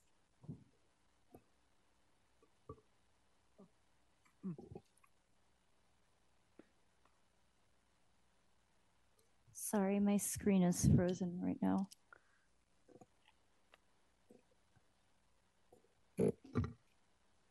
Sawyer? Aye. Alvidrez? Aye. Flynn? Aye. Gilmore? Aye. Gonzalez Gutierrez? Aye. Hines? Aye. Cashman? Aye. Lewis? Aye. Parody? Aye. Romero Campbell? Aye. Sandoval? Aye. Watson? Aye. Madam President? Aye. Madam Secretary, close the voting and announce the results. 13 ayes. 13 ayes. Proclamation 1905 has been adopted. And Councilwoman Romero Campbell, we have time for proclamation acceptance if you'd like to invite someone up. Thank you, Madam President. I'd like to invite up Mary Benoit and anyone else in your, if the rest of your group would like to come up, yes, please come up and introduce yourself. A little side note, in my conversation with Mary, also a former resident of District 4, and her son and I went to high school together. So thank you so much for this, for recognizing the problem and, you know, standing behind us and all of the women who suffer every day from violence and also their young children, their girls and boys. So I appreciate it very, very much. Thank you. Thank you. Thank you very much for being here. Thanks. We All appreciate right. it. I think Councilwoman Romero Campbell will probably meet you to give you copies of the proclamation. Okay. Very good. We have 3 public hearings tonight. Please note that the required public hearing on 23-1485 has been postponed until next week, Monday, December 11th, during the 3:30 p.m. session. As a reminder, council members will need to turn on your video. Sorry, let me confirm that. Shannon, we've postponed it to the 3:30 session. It should be 5:30. During the 3:30 session. We'll have a public hearing during the 3:30 session? No, I think it's postponed to the 5:30. During the 3:30. Okay, to 5:30. Thank you very much. Councilman Cashman, will you please put Council Bill 1466 on the floor for final passage? Yes, Council President, I move that Council Bill 23-1466 be placed upon final consideration and do pass. Thank you for that. And that's been moved and seconded. The required public hearing for Council Bill 1466 is open. May we have the staff report? CPD. Who's presenting? Okay. Good evening. My name is Matthew Bossler, and I'm a senior city planner from the Community Planning and Development Department. Today, I'm presenting a rezoning request for 3216 North High Street, which is an applicant-driven application to request a zone district that allows for urban houses and accessory dwelling units. So we'll start here with a little bit more detail on the request. Subject property is 15,800 square feet and is located on the east side of North High Street between East Martin Luther King Jr. Boulevard and East 33rd Avenue. The specific request of the applicant is to rezone from PUD 595 to the USU A1 zone district. This zone district is in the urban neighborhood context and allows for the urban house building form with a minimum lot size of 3,000 square feet, as well as the detached accessory dwelling unit building form. The applicant's intention is to build 5 single-family lots, each with ADUs. Now moving to the location and context. Zooming out, the property is located in Council District 9 in the Cole neighborhood. The existing zoning is PUD number 595, which was based on Chapter 59 R2 zone district, which allows for residential uses. More specifically, the PUD allowed for the continuation of use as a private health clinic in a building that has since been demolished. The subject property is surrounded by other USU districts, as seen in yellow here, and most immediately surrounded by USU A1, which is the district to which this applicant is seeking to rezone. The property is currently vacant. Predominant land uses of properties surrounding it are single-unit residential and public, quasi-public, with some multi-unit residential as you look at surrounding blocks. The property is located here in red. The top street view photo is how the site appears today as a vacant lot, with the thumbnail below it demonstrating what the building footprint of the old clinic looked like before demolition.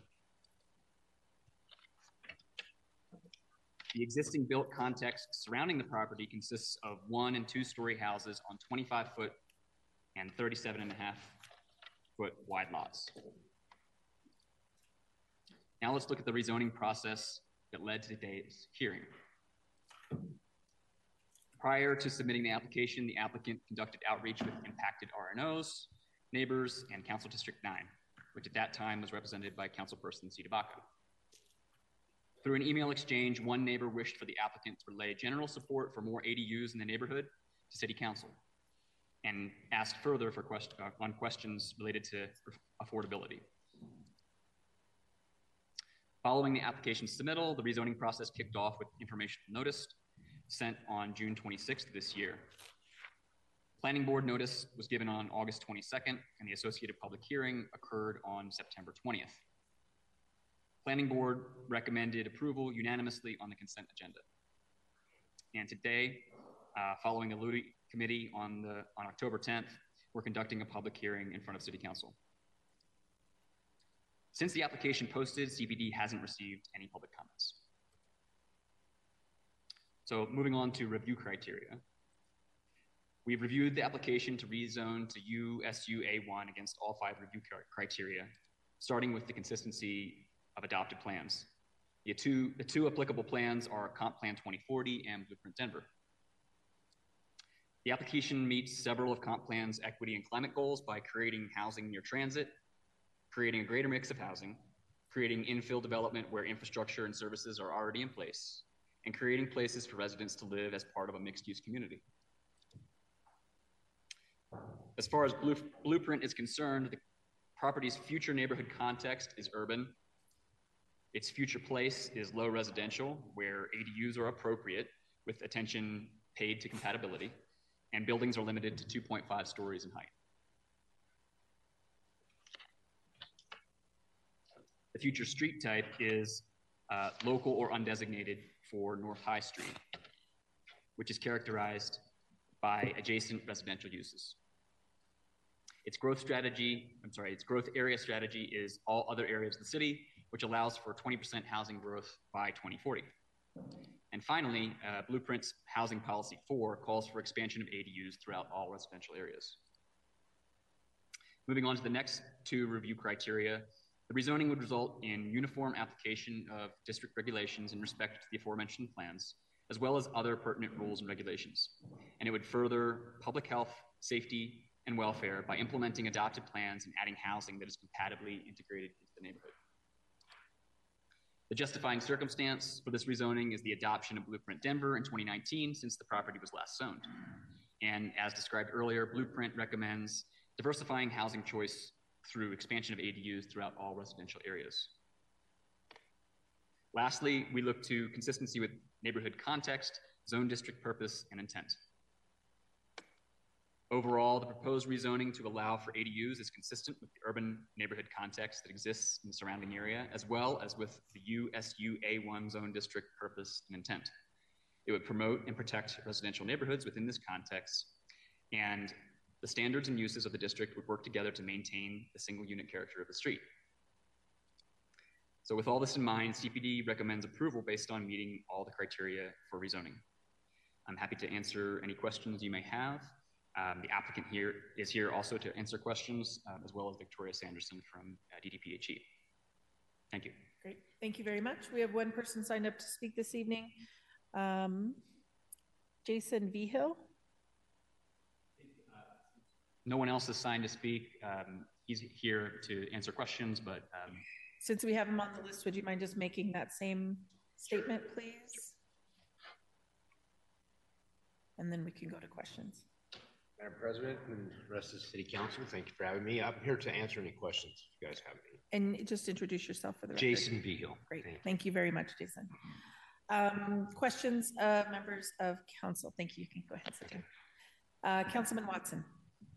Thank you, Council President. And Jason, do you mind staying up for a second? And Matthew, I may have a question for you as well. I know that the Cole R&O is rebuilding. I mean, they are beginning to have meetings. I believe they're quarterly. What was your response back from any of the members from the Cole neighborhood for describe your outreach to the Cole neighborhood? I walked the streets around the area and listed every address within 200 feet. And I sent individual letters to each address. And then also we looked up the registered neighborhood organizations and outreach to them through email. So I'm not knowing specifically about the Cole R&O, but there's, I believe, I'm sorry, only one that reached back out, and that was a gentleman by the name of Adnan, I believe. And he's the one that requested me to speak about his wish to see more ADUs in the neighborhood. All right. Thank you. And Matthew, do you know if Whittier was reached out to, or Clayton, what any other RNOs, registered neighborhood organizations? I mean, there's nothing listed that there were responses back, but I was just curious from your perspective. If you don't mind coming on up. Not that I'm aware of. We have a list, of course, of the RNOs that are, obligated to be contacted. The Whittier Neighborhood Association is one of those, but I don't believe there was a response. We didn't hear back. Okay. Jason, question for you also on the environmental quality cleanup. I know that may not be, you may not have gone too deep into that. Maybe Matthew can follow up on that, but I know that there was a view of possible contamination with the soil. I see there was an outcome of sorts. Can you share kind of what steps that you're familiar with that was taken to ensure that the soil was remediated? Yes. So as far as the Superfund side, I think what you're speaking about, there was no mediation done at the time when that was being done in the neighborhood. And I believe, from what I've come up with at least, is that it was because it was a commercial site. So what we did, now that the land is vacant, we took 3 different soil samples from different areas of the lot. I made sure that the samples were taken from areas where the land was exposed before the building was taken down, and also underneath where the building was, and then in another area of the lot. So we took those samples to Colorado Analytical, and they analyzed the soil, and they determined that the soil was safe for lead and arsenic contamination.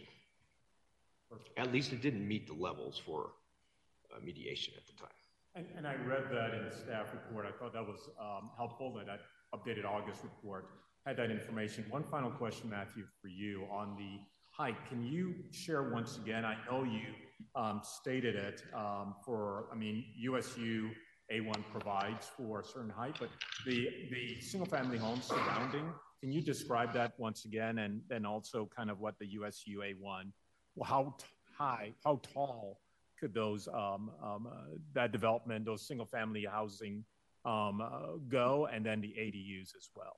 What's the height? Sure. Allowed. So the single family homes or single unit urban homes can be 2.5 stories and 30 feet in height. And the ADUs can be 2 stories or 24 feet in height. Okay. Madam President, no further questions. Thank you, Matthew. Thank you, Jason. And Jason, once again, thank you for reaching out to our office as well. You're welcome. Thank you. Councilman Cashman. Yeah, thank you, Council President. Jason, looks like the property is about 3.5 times the size of the A1 lot. Is the intention? I think it's actually maybe 5 times the size. We might need Jason, to do you mind? Yeah. Oh. No, you come to the mic. Yeah. I think it's, so you're saying that the properties, I think it's 5 times. Is your intention then to subdivide into multiple lots? Yes, that is the rezoning purpose, to get 5 lots on the current lot. Great. Correct. Thank you very much. That's all I need to know. Thank you. Seeing no one else for questions, public hearing is closed. Comments by members of council on Bill 1466. We'll start with Councilman Watson. Thank you, Council President. First, I want to share, Jason, I appreciate you reaching out to our office. And I'll share for the public's notice, because if you saw a few of the other rezonings, most of our neighborhoods throughout Denver have participated in either a neighborhood plan initiative process or currently has a neighborhood plan. Cole, Whittier, and several of the other neighborhoods surrounding this property, we do not. I mean, Whittier, we had a plan from 1998 that I participated in that was never adopted by council. It was just simply added to the former blueprint. And so the focus for this development is Blueprint Denver, the comprehensive plan from 2019. I can share from as a neighbor that participated in that process and one that lives adjacent to this property in Whittier. Not only does it meet the criteria, I think neighbors are very excited about this opportunity to have not only the single family zoning on this empty lot that's been empty for a second, and then also the accessory dwelling units to add additional gentle density My comments are, I think this is the work that your team did with the ability to reach out to neighborhoods, limited as far as specific planning that could guide you.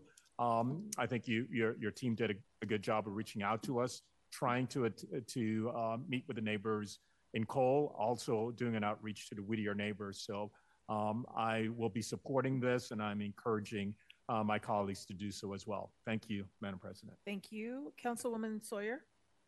Thanks, Madam President. As I look at this, I just want to note for the property owner, I'm supportive. It meets all the criteria for the zoning half of this process when it comes to ADUs. Building those ADUs is not going to be allowed. Speculative development with ADUs is not allowed in the city and county of Denver. When you get to sort of part B of the ADU process, which is the site plan process, the property owner has to reside on the property in order to build, in order to receive a permit to build an ADU. So I want to just be very clear for the public watching at home, because I think that there's been a little bit of confusion here. The plan that this developer wants to do, which is to split the lot, build 5 houses with 5 ADUs, that is not allowed in the city of Denver. And so just want to be very clear that there are 2 processes that you have to go to build an accessory dwelling unit in Denver. The first one is the zoning process, and that is the 5 criteria that we are looking at tonight. And this does meet the 5 criteria that we're looking at tonight. But in the second side of the process, the site planning process, that's not going to happen. So just want to flag that for you as a plan for the future, and also just make clear to the public who's watching tonight that the laws of the city and county of Denver when it comes to ADUs have not changed, and that in order to receive a permit to build an ADU, you have to be the property owner residing on the property. Thanks. Thank you for that. Seeing no one else in queue, I'll also be supporting. Thank you. And thank you, Councilwoman, for making that clarification known. I think one of the things that we are also looking for is consistency, and the rest of the neighborhood was also A1.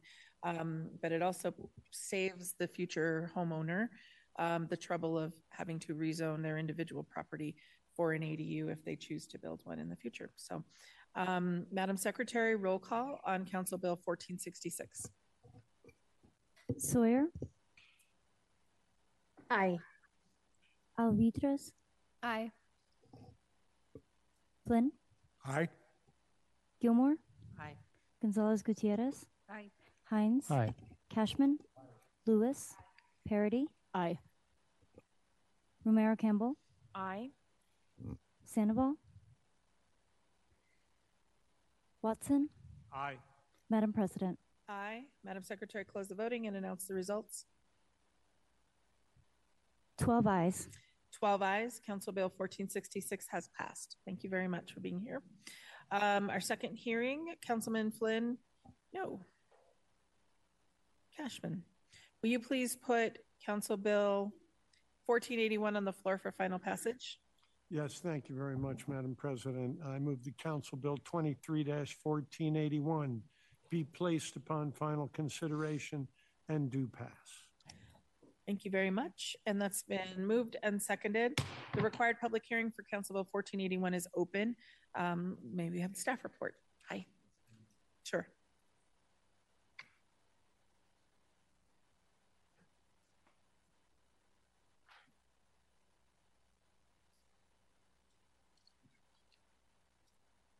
Good evening, Council. My name is Will Prince. I will be presenting 560 South Emerson Street, number 2023I, case number 72, request from USUB to USB1.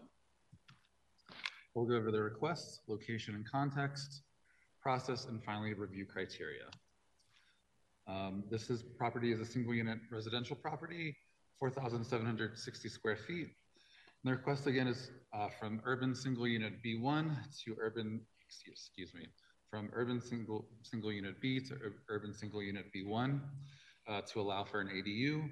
This zone district allows the urban house as well as the accessory dwelling units for a max height of 30 to 35 feet for the urban house and 24 feet for the ADU, and a requirement of a 4,500 square foot minimum lot size.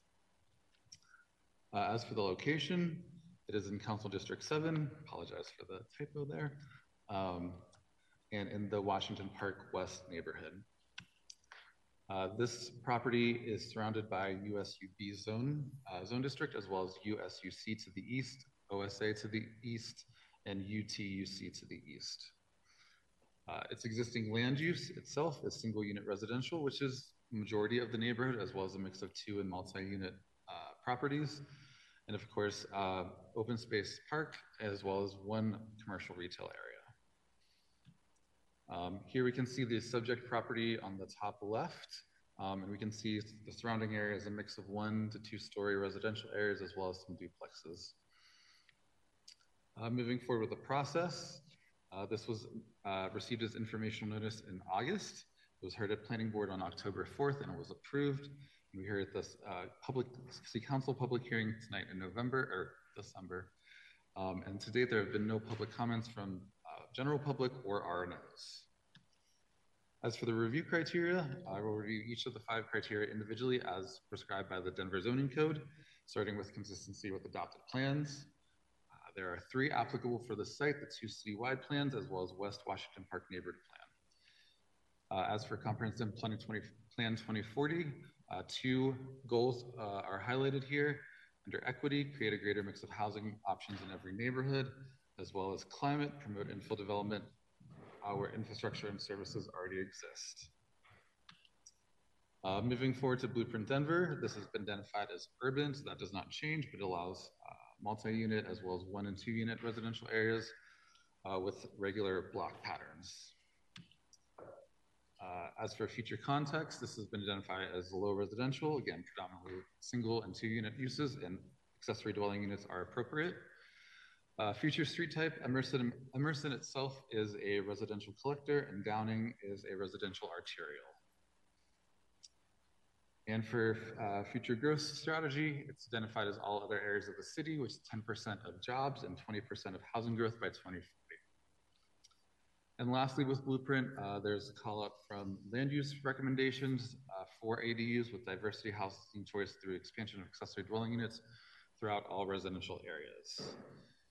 Lastly, the West Washington Park Neighborhood Plan does not call out ADUs in particular, but does recommend housing recommendations to include compatible setbacks, significant buffering, landscape and site plans for new moderate density residential developments to ensure compatibility with low density residential uses. Moving forward with the remaining review criteria, this rezoning will meet the required zone district building form use and design regulations. It will further public health, safety, and welfare by implementing our adopted plans and provide an additional housing unit. As for justifying circumstances, in this case, it's a city adopted plan, all 3, but in particular, Blueprint Denver. And it will meet consistency with neighborhood context, zone district, purpose, and intent by implementing the USB 1 zone district. So based on the information provided this evening, as well as the staff report, CPD recommends approval based on all finding of the review criteria have been met. Happy to answer any questions. The applicant should be available virtually. Thank you very much. We don't have any individuals signed up to speak this evening, so we'll move right into questions. Are there any questions of members of council on Bill 1481?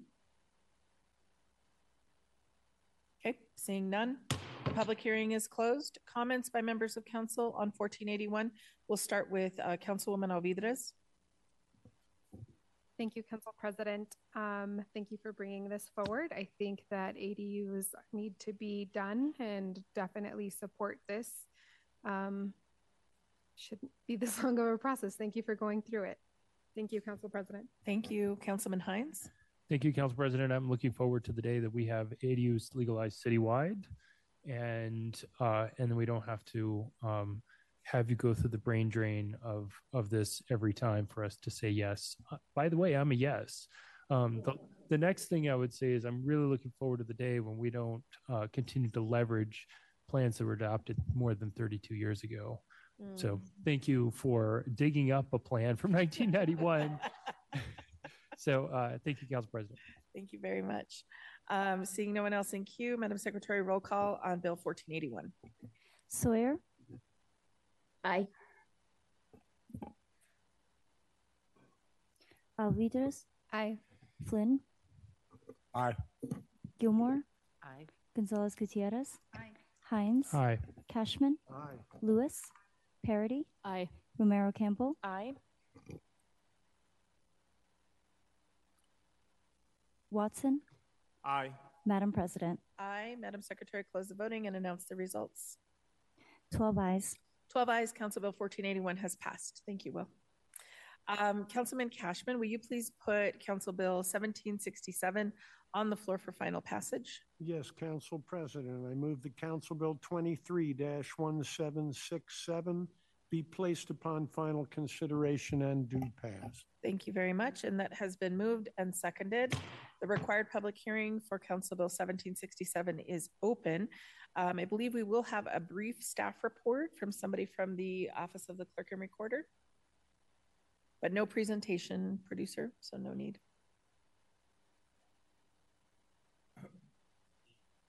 President, my name is Ben Schler. I'm the Policy and Compliance Administrator for the Clerk and Recorder's Office, and I'll be brief. This bill is meant to fix some technical issues that we identified recently as we were preparing to move over to the 2027 election cycle that starts here in January of 2024.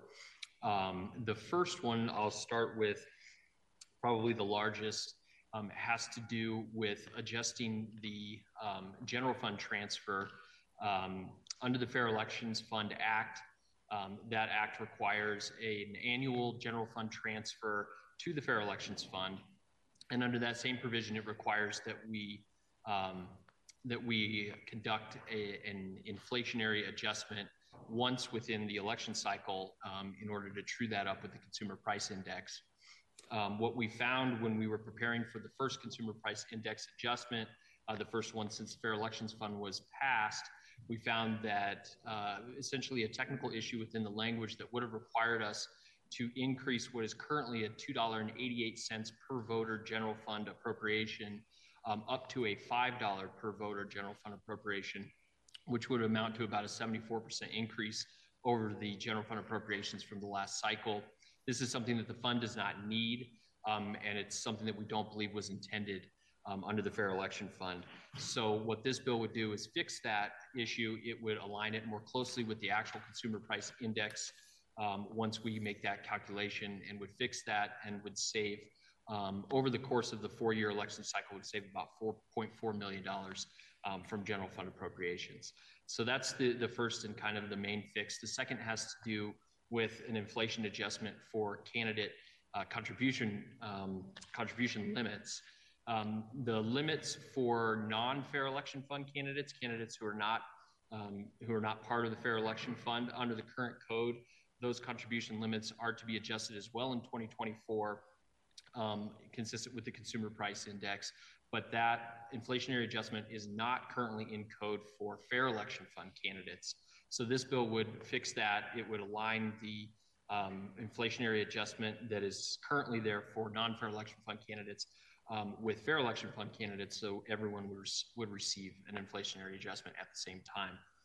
The third piece, also a fix, we were before Council in 2022 for Council Bill 1641, which was also a campaign finance cleanup bill. And during that, with that bill, we were trying to make sure that all of our reporting for candidates lined up so that candidates didn't have to make reports that were off from other reports. In particular, the candidate reporting for the first 2 years of the election cycle, so during 2024 and 2025 for this upcoming election cycle, candidates under the old law would have to report semi-annually. Under the current code, it appears that there was simply a mix-up with drafts that were presented to council, and council passed a law where currently there is no existing requirement for reporting, or a very confusing one at least.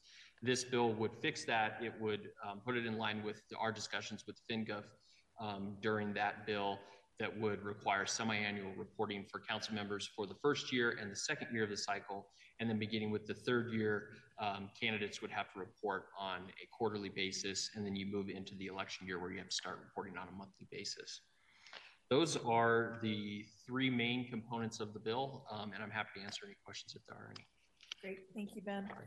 We have no individuals signed up to speak, so we'll go right into questions. Are there any questions from members of council on 1767? Councilman Watson.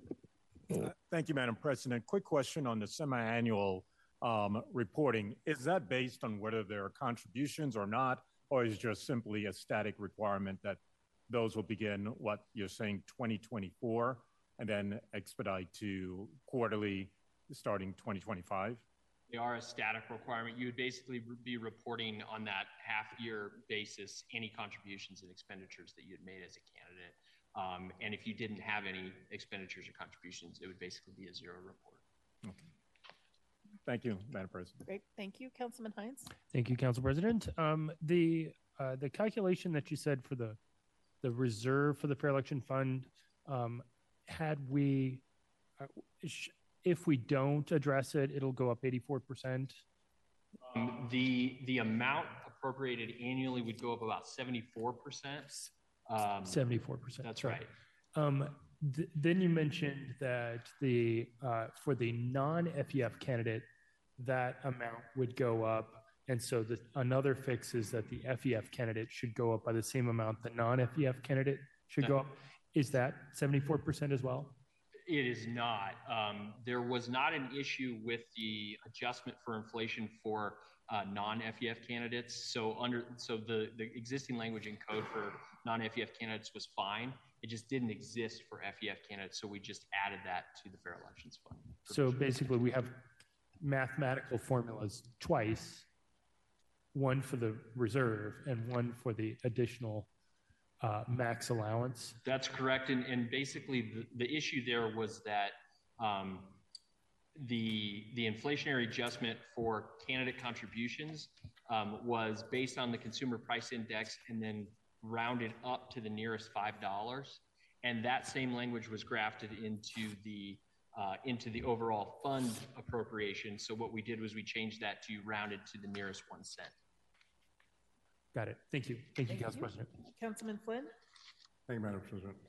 We tried. This was, John, can I ask you a question? And we had an answer a while ago. I just want to reinforce it. I don't think it'll be an issue tonight with the number of the votes, but this was a citizen passed council referral. It began as a citizen initiative that we then worked, I think, Troy, you were part of the group at the time that worked to rewrite it and put it on the ballot as a council referral. As such, does this require a supermajority? Yes, Jonathan Griffin, Deputy Legislative Counsel, requires 9 votes to pass. I'm sorry? 9 votes, 2/3 vote. Okay, even though it was a council referral, not a citizen initiative. Correct, yes. All right, so it requires 9 votes to pass this for the first 10 years. Thank you. Great, thank you very much. Seeing no one else in queue, public hearing is closed. Comments by members of council on 1767. I'll start and just thank the clerk's office for identifying this issue before the end of the year so that we could get it fixed, and also identifying the other deadline piece that we missed. So thank you for that. Seeing no one else in queue, Madam Secretary, roll call please on Council Bill 1767. Sawyer. Aye. Alvidrez. Aye. Flynn. Aye. Gilmore. Aye. Gonzalez Gutierrez. Aye. Hines. Aye. Cashman. Lewis. Parody. Aye. Romero Campbell. Aye. Watson. Aye. Madam President. Aye. Madam Secretary, close the voting and announce the results. 12 ayes. 12 ayes. Council Bill 1767 has passed. Thank you for your patience tonight as well. On Tuesday, January 2nd, Council will hold a required public hearing on Council Bill 1715, changing the zoning classification for 2040 North Ash Street in South Park Hill. Any protests against 1715 must be filed with the council offices no later than noon on Tuesday, December 26th.